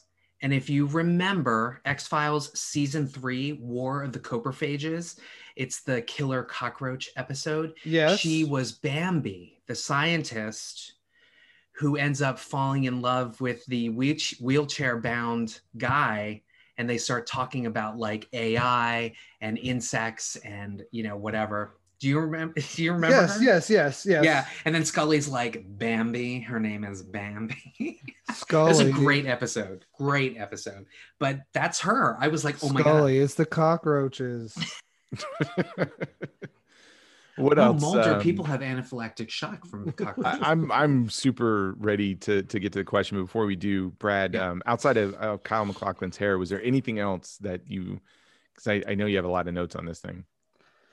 Do my notes say all sorts of things, and I don't know if we touched on them or not, but no, I think I'm done. Oh wait, one other thing. Yeah, absolutely. Andrew Carver is played by William Shockley, who he became sort of famous after this for being the hot shirtless hunk on Dr. Quinn Medicine Woman. But more importantly, Shockley is the would-be robber rapist who gets shot in the balls in RoboCop. Oh, okay. I remember. All right. So it's funny that Verhoeven hires him again to get kicked to So shit he's like, and hey, killed. you're a good raper guy. Yeah. Wow. Would you be offended if like I had you be a creep in my movie and you were trying to rape a woman and I shot you in the balls, and then a few years later I'm like, hey, Jose, you did such a good job pretending to rape that woman. Would you come back and actually do it in this film? Absolutely. I love you, Paul. I'll do it. Oh my God. That's typecasting. All right. Well, let's get to the question. So I'm going to start with you, Jose. We've spent a lot of time talking about. God, thank you for letting me come on and talk. No, it's been awesome. You've once again blown my mind with just all the trivia facts and drawing the correlation between an actor, film, the themes, everything else. This is why I just love talking movies with you. But obviously we've got a show called Not a Bomb. And the question is, Showgirls, 1995, it bombed back there, both financially, critically. We're looking at it at 2021. What's your opinion of Showgirls? Is it a bomb? It is not a bomb. It is a misunderstood piece of cinematic art. So do you find your love of it falls more on the camp, trashy art side, or because of the dramatic elements to it? I mean, when you watch this thing, what kind of lens are you looking at it? So I don't really see it as camp. Susan Sontag's, popular definition of camp as the sort of failed seriousness.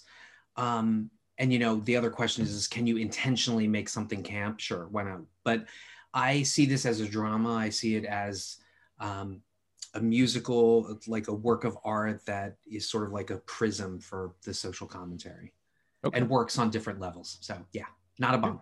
All right. Brad, how about you, man? I have no idea. Most of the time when we watch a film, I'm like, yep, Brad's going to vote this way, or he thinks this, but I have no clue. Cause even honestly, I still really don't. Yeah. But So, you got to pick one, man. Yeah, I know. And I don't think it's a camp either. And again, it's hard to take out the baggage of Verhoeven and like know him as a filmmaker and look at this movie independently and take those things out. I would say just me like finishing this movie and today and like thinking about it, like I don't think it is a bomb because I'm kind of fascinated by it in a weird way. Like, I don't know if I'm going to watch the movie more after this, but I'll probably watch that documentary and kind of look into some of the things going on in this movie and probably re-examine RoboCop and Total Recall and all that stuff again, just to kind of see, the connections and stuff. So I guess it's not a bomb. So wait, let me ask you this. Fascinated at David Cronenberg's Crash, or like fascinated by fascinated Nolan's Inception? Inception. Okay. I can do without Crash. Oh my God, I love that movie. Are you kidding me? No, I mean, I think everyone should see that movie one time and then like move on. But well, I don't think it's a surprise that I love Showgirls and I like Crash. I think you guys could have seen that coming. Yeah, I was gonna say that was obvious. They're gonna tell me like Antichrist or something like that and be like, hey, whatever. Yeah, Okay. All right, yeah. I love that movie. I took my husband to see it and he banned me from picking the movie for a month. You look like a Melancholia guy too. Like, yeah. I loved it. Yeah, I get and banned. Dancer in the Dark. Oh God, I love that film. That destroyed me. That's so good. I loved it though. Anyway. Troy. Gosh, I was hoping we'd talk a little bit more because I still haven't made up my mind. I'll say this. It is unforgettable for that single performance. I find a lot of questions after I watch this, and even going back and analyzing my comments on other films that have to deal with some of the same type of topics, especially when it comes to female empowerment.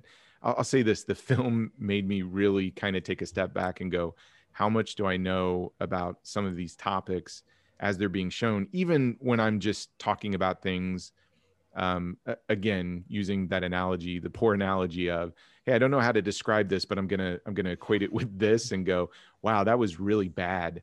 But this is the movie that makes me kind of force myself to go, you really got to think about things differently.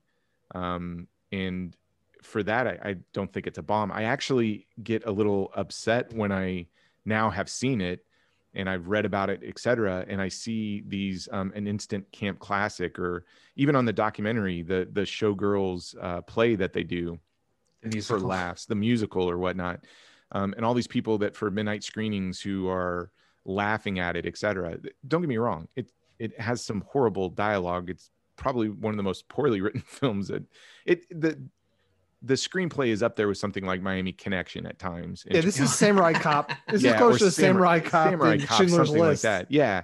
However, I almost think that's intentional and adds to the drama.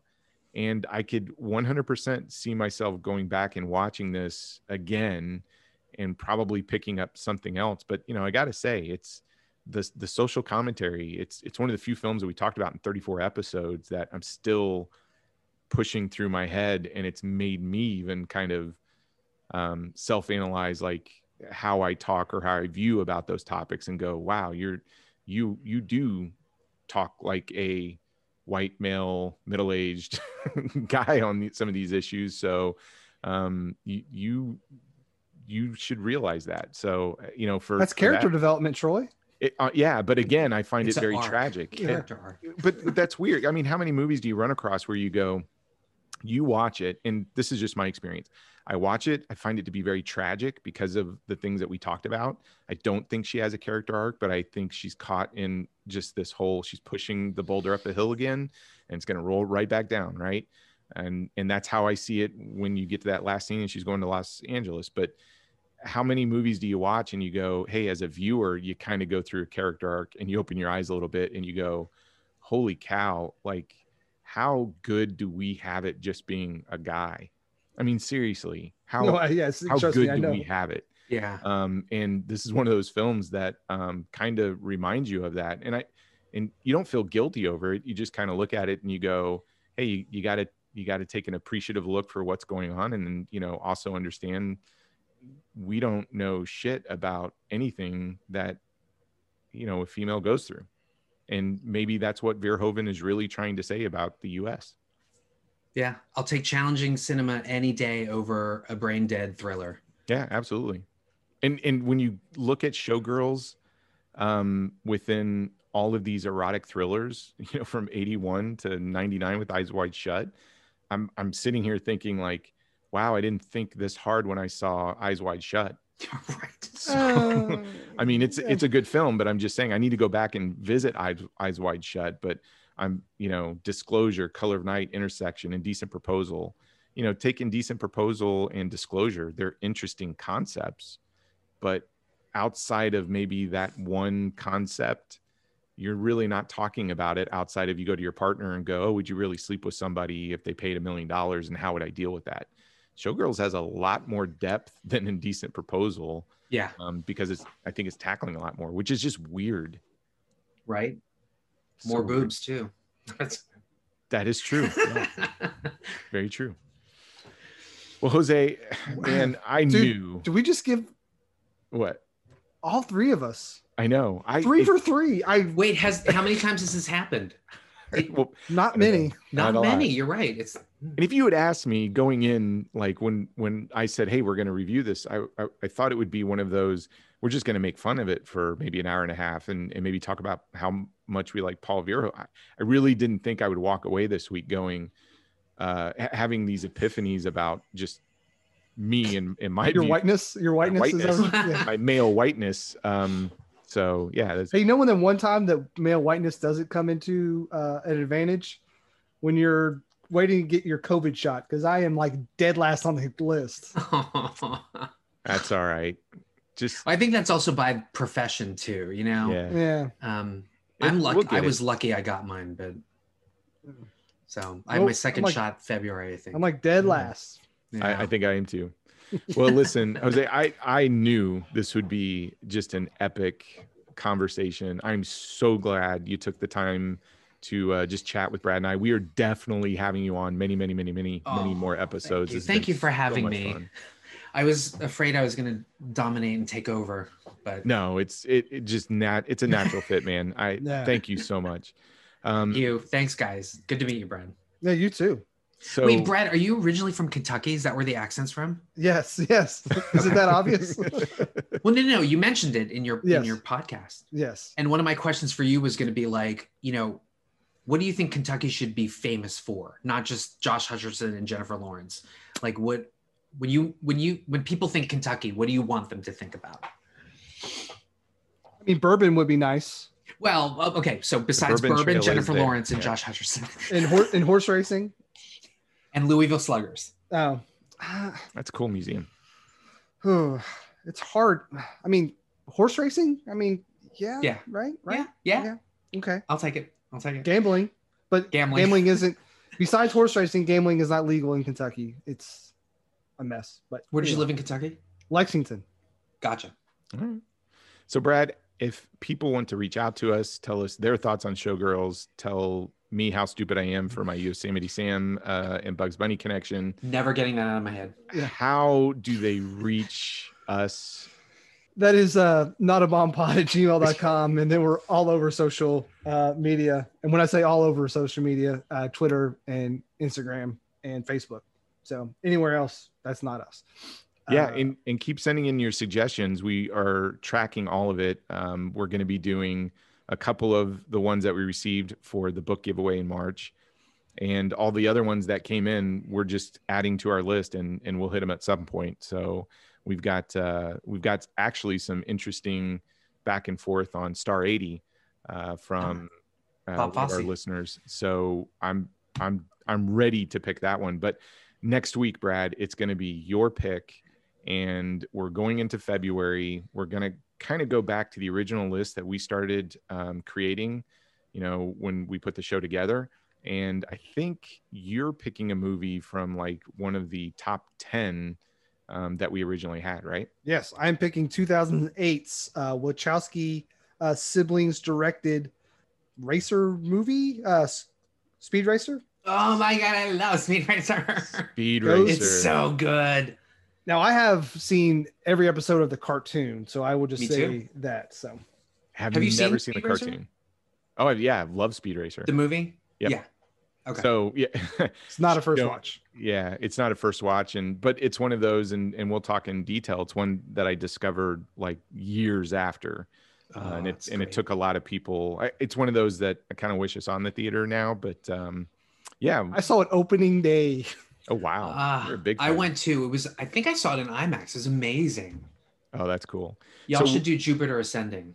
That's a Wachowski. Oh, yeah, well, I don't know. I'll write it down. I'll write it down because you're on the call, but then I'm gonna quickly erase it after. Yeah. I have the Yeah. 3D Blu-ray. I like it. It's We're terrible. Gonna have a guest. So you for- were the one. Okay. Yeah, he's the one guy. We're gonna have a guest for next week. A good friend of ours reached out. I'm kind of nervous about next week because one of the very first podcasts, there were two that I listened to about films. One was Night of the Living podcast, which they just did a Showgirls episode 2. Oh. I haven't listened to it. I intentionally did not listen to it because I didn't want to be swayed by Freddie, Amy, Andy, any of them, Kelly talking about the film. But the other podcast that I've listened to for many, many years, and they're really good friends, is Gentleman Guide to Midnight Cinema. So Sammy had reached out because he listens to the show. I didn't know that, and wanted to come on. And so he picked Speed Racer. So next weekend, Sam's coming on. Yay. yes, next weekend I think is Super Bowl, so we'll probably record a day or two later, but we'll try and post at the same time. But if anybody's playing along, go out and find your Blu-ray disc or 3D. I don't know how it was released, or stream it, but definitely watch Speed Racer, and hopefully we can get Sammy on the show, and that's gonna be pretty epic. Sam and I were Instagramming about The Little Things. We both watched that this weekend. Nice. So Well, yeah. he's got some shoes to follow, man, because you threw down an epic episode, man. Oh, Thank you so much. Oh, thanks. And Tasmanian Devil. I'm gonna go with Tasmanian Devil. Tasmanian Devil? Not All right. Yosemite Sam. I'll do. I don't know. She's I think more she's- more Yeah. Yosemite Sam than Tasmanian Devil. That jacket, man. God, we didn't even touch on that jacket. Yeah. Well, that's something Yosemite Sam would wear, not the Tasmanian Devil. All right. Hey, All I don't right, know man. if you're listening in the morning, the afternoon, or the evening. Thank you so much for downloading the episode. Apologize if we've offended you in any way, shape, or form. Not Probably our intention. have, but you know. Yeah, probably. I put my foot in my mouth, I'm sure, but wouldn't be the first time. My So, opinions do not reflect on the opinions of Brad or Troy. Send but all we hate mail agree to with me. your opinions. So. Just remember, folks, we come from a place of good intent. We're not the smartest, and maybe we don't articulate things very well, but it's coming from a place of good intent. If you remember that, life's good, right? So, anyways, thanks for listening, and we'll catch you next week. Thank you. Have a good day. Thanks, guys.